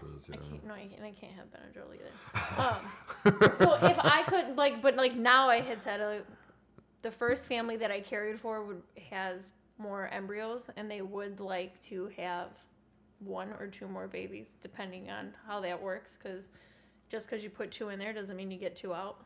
But your store's closed. Yeah. Okay. Because, and luckily for him, I made the decision coming right out of giving birth. Yeah. Because now I'd been like, I would totally do it again. Yeah. He's like, what is wrong with you? So you went from being an angel to 3 families and your own family. Now you're being an angel to fur families, fostering dogs. Uh-huh. When did that come into the equation of what you guys do, of being probably the 2 most selfless, loving people to life? When did that fall into this? She really just want to play with puppies. I think. We're right at 2 years. We're like exactly at the 2-year mark that we've been fostering puppies. One of my girlfriends posted a video of her best friend and its puppies. They were a Great Dane and it's 5 Great Dane puppies. And I was like, oh, I want puppies. We should apply to foster. We were like laying in bed, and as he's like chirping over my shoulder about, you're stupid, we're not doing this, we have too many kids, I was already submitting the application. You already done? I was already submitting the application. I thought I had a choice or something. No choice. And so 2 days later, they contacted me and were like, hey, we have 2 puppies. Can you come and get them? And so now we're 27 puppies in. Yeah, puppy number 27 was adopted today, actually, at about noon. Puppy number 27. Over the past 2 years. Oh, I'm sorry. Over the past 2 years. Yeah. Okay, that's better than the last 10 days. Yeah. But 2 years, 27 puppies you were able to get homes for. But we did take big chunks off. After we had to put our old dog down, we decided to adopt one of our foster puppies. So we did take like probably 9 months off so we could focus on like potty training them and keep them from eating my couch. And so how many? So you have in your family as full-time fur family? We have 2 resident dogs. 2 resident dogs. So you have 2 fur families. Yes. And then you foster. And the fostering process is, again, you sign up for an agency, and then you assume responsibility for the puppy, for shots, neutering, spaying, and then you are given the opportunity to place the puppy with a family. Yeah, every single puppy there's some families that foster puppies and they just foster them and they let the agency do everything. We foster through a humane society through a no-kill shelter. So,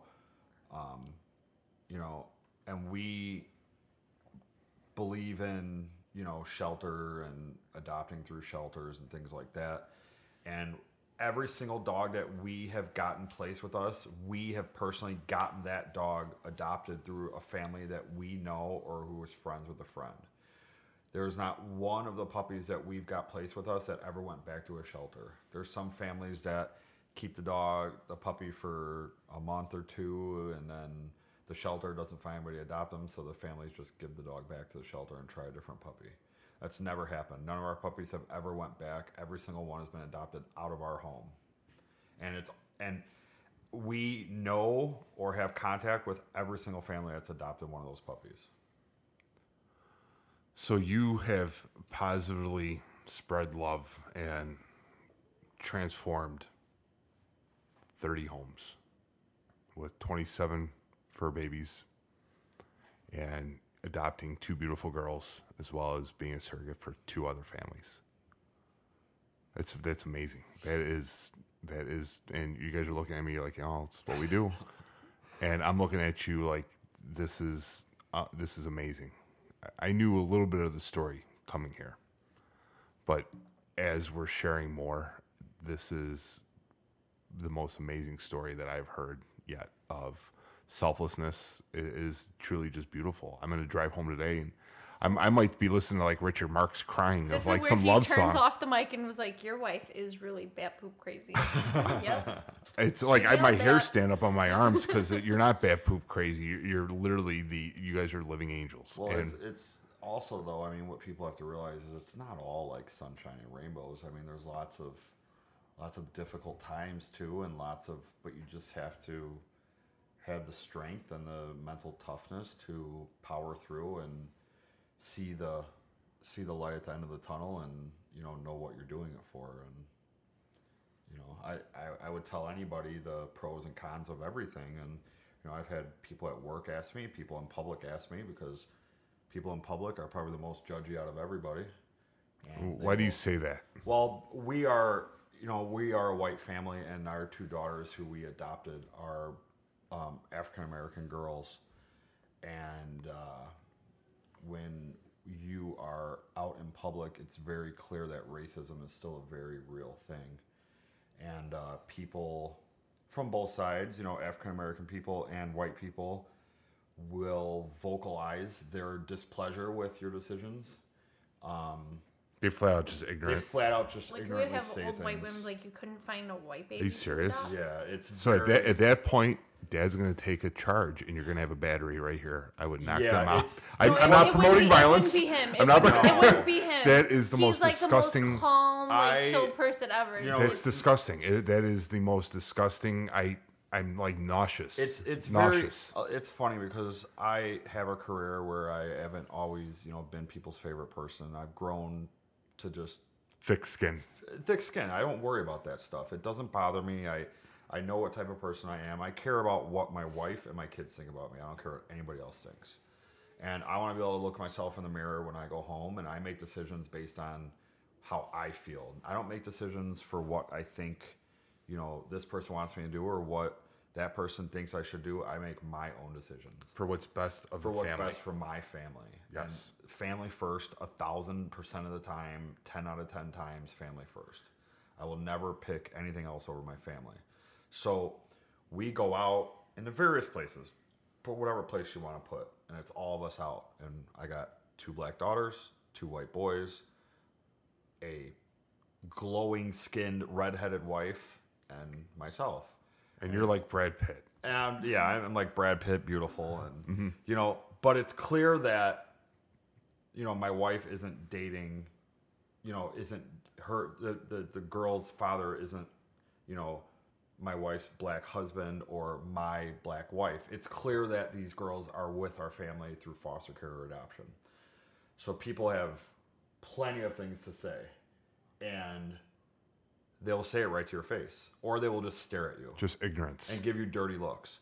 And I just don't care. I ignore it. I don't let it bother me. I never have. But my wife doesn't have a career where people, say things. You're not hardened. I mean, I hate to say no, you're not. no. I'm used to people saying rude things. Yeah. My first surrogacy was for 2 men, and I had lots of people make comments. Well, if men were supposed to have babies, they'd be Just able ignorant. to. Yeah, but they also didn't know that by looking at you. No, but So- I'm used to people saying rude things, and now Yeah, there was people that said I'm not nice. there was people when that said rude people things to are us, or say people rude that would You're things. bad stare poop at us. crazy. Yeah. Yeah, they would stare at us, and I'm a fan of when people stare at you, or Hi. I would be very obnoxious and just wave at them and say hi and basically call them out. Let them know that you notice that they're staring at you. Elderly were the worst, usually, because they're old school thinking, from the days where, you have this or that, this division, a country and divide, things like that. So elderly were probably the worst. Even some of our family had things to say, and, racist thoughts or racist upbringing, and they weren't pleased with the situation. Fortunately, it wasn't their decision. And some of them had to be on the back end of some difficult conversations between Courtney or I. And that's where it just comes back to just being very strong and confident and knowing what you're... To me, our kids, color never even existed. Our kids have never... There was one time my son asked why my daughter was so tan. They don't even think of it as a different They don't. color. Well, I mean, how Kids dark my don't. dad is. Well, That's. yeah. I mean, Yeah. we're my dad's Native American. I'm Native American, and my dad is as dark as an oak tree. And when I was a kid, my dad was a black man because he was just brown. Dad's skin's brown, and so is Papa's skin. Always got So- that Hawaiian sand. The So is Grandpa's boys skin. had asked when the girls first moved in, we gave them a bath, and after they had had a bath, our oldest son was like, "Well, how come she's still dirty?" And I was They like, didn't even "What?" know. And he was like, "Well, I thought she'd come out more clean when you gave her a bath." And I was like, "Buddy, she has brown skin. Like, you know how I have freckles? That's just what color her skin is." And he was like, "Oh, okay." It was never even That a was the thing. only conversation I think we've ever I had. distinctly remember, you talk about people's judgment in public. I distinctly remember one day we went and picked up our sons from school, and we used to walk to our son's school, and our girls were with us. And my oldest daughter has huge black curly hair, and to the point where it's 9 inches long, and it just sticks straight up, and it's just wild and crazy. And we've always... Could I borrow some from my head? Yeah, 'Cause she's I looked was- like mine's that. retreating. She's looked like that since we got her at 11 months old, and that's been her trademark is her big hair. And I remember one time we went and picked up our kids, and our sons came out, and our girls got excited, saw their boys. We were walking with my oldest son. You pick kids up, and they start walking through the crowd of kids running to their parents and stuff like that. We were walking home, so he's walking with his sister holding her hand. One of his friends walks up to him, and they're like, "Who's that?" He's like, "Oh, it's my sister." And the kid looked at my son, looked at our daughter, and was trying to figure it out. Well, that doesn't make sense. How can that be? And he's like, he looks at his friend. He's like, "She's adopted. Duh. Come on. Yeah. How do you not figure this out?" But you could see his friend looking at my son and his black sister, thinking, "This doesn't make sense. This doesn't add up." Because I know your mom and I know your dad. I know and your there's- parents. How is your sister? And my son was just like, "She's adopted." It was that matter of fact. What's the problem? Why is this confusing? And because they're so young and innocent that now we just move on to the next Yeah, topic. it's simple. And that's how life should be for everybody. Right. I had a talk on an earlier podcast with I think it was with Bev, and she asked, it's sort of off topic, but it gets to this topic about what people are concerned about. Sarah and I, when we were losing all of our weight, and it came down to one thing: if they're saying, "Oh, you're going to fail," or they did that, one thing: mind your own business. Mind your own business. And the second thing: treat others the way you would want to be treated. Would you want somebody to return that type of look or that type of disgusted, ignorant comment to you? Treat others the way you want to be treated, and mind your own business. Those are the two probably biggest staples you could you could live a life of. Yeah, and I mean, those are probably the things I should probably be teaching my older children, but I'm not usually that I'm not gonna lie. That hits me when I hear those comments about people saying that bothers me. And you guys know I'm a giant teddy bear, but I can turn into a crazed Kodiak bear in a minute. Especially when you become Papa Bear or Mama Bear. Yes. Well, usually I just end up saying, apparently, like when people are staring at us, like apparently they have never seen a white woman with black children just keep walking. It's real so loud and nauseating. That's so nauseating to me, and it bothers me so much. And again, I have my reasons. When I was younger, when I was a young boy, I was a bully too, and I did that. I was a bully just because I wasn't happy with me, and I was trying to fit in all these other things. But when you see an adult being a bully like that, being an ignorant, disgusting, essentially person, to children, nah, I'm not working with that. And that is one thing where my blood will boil, and and I'm a bigger person, and I'll keep my mouth shut. But that definitely enforces my belief, my way of the golden rule. I'm going to treat others the way I would want to be treated, and mind your business. It's not my business. I don't care if you're walking around with two children that one is turquoise and one is Veruca Salt Blue from Willy Wonka. Who cares? What effect does it have on your life? What effect does it have on your life? What effect does any decision anybody makes have on your life? It doesn't. Makes no effect. It will not affect my children, and that will not affect my wife. So why do I need to worry about that? Why can't other people get that through their skulls? And it is so sad they can't. So sad they can't. And that's one thing that bothered. I'm fired up about that. That's a shame. It was definitely a learning curve, I think. It was,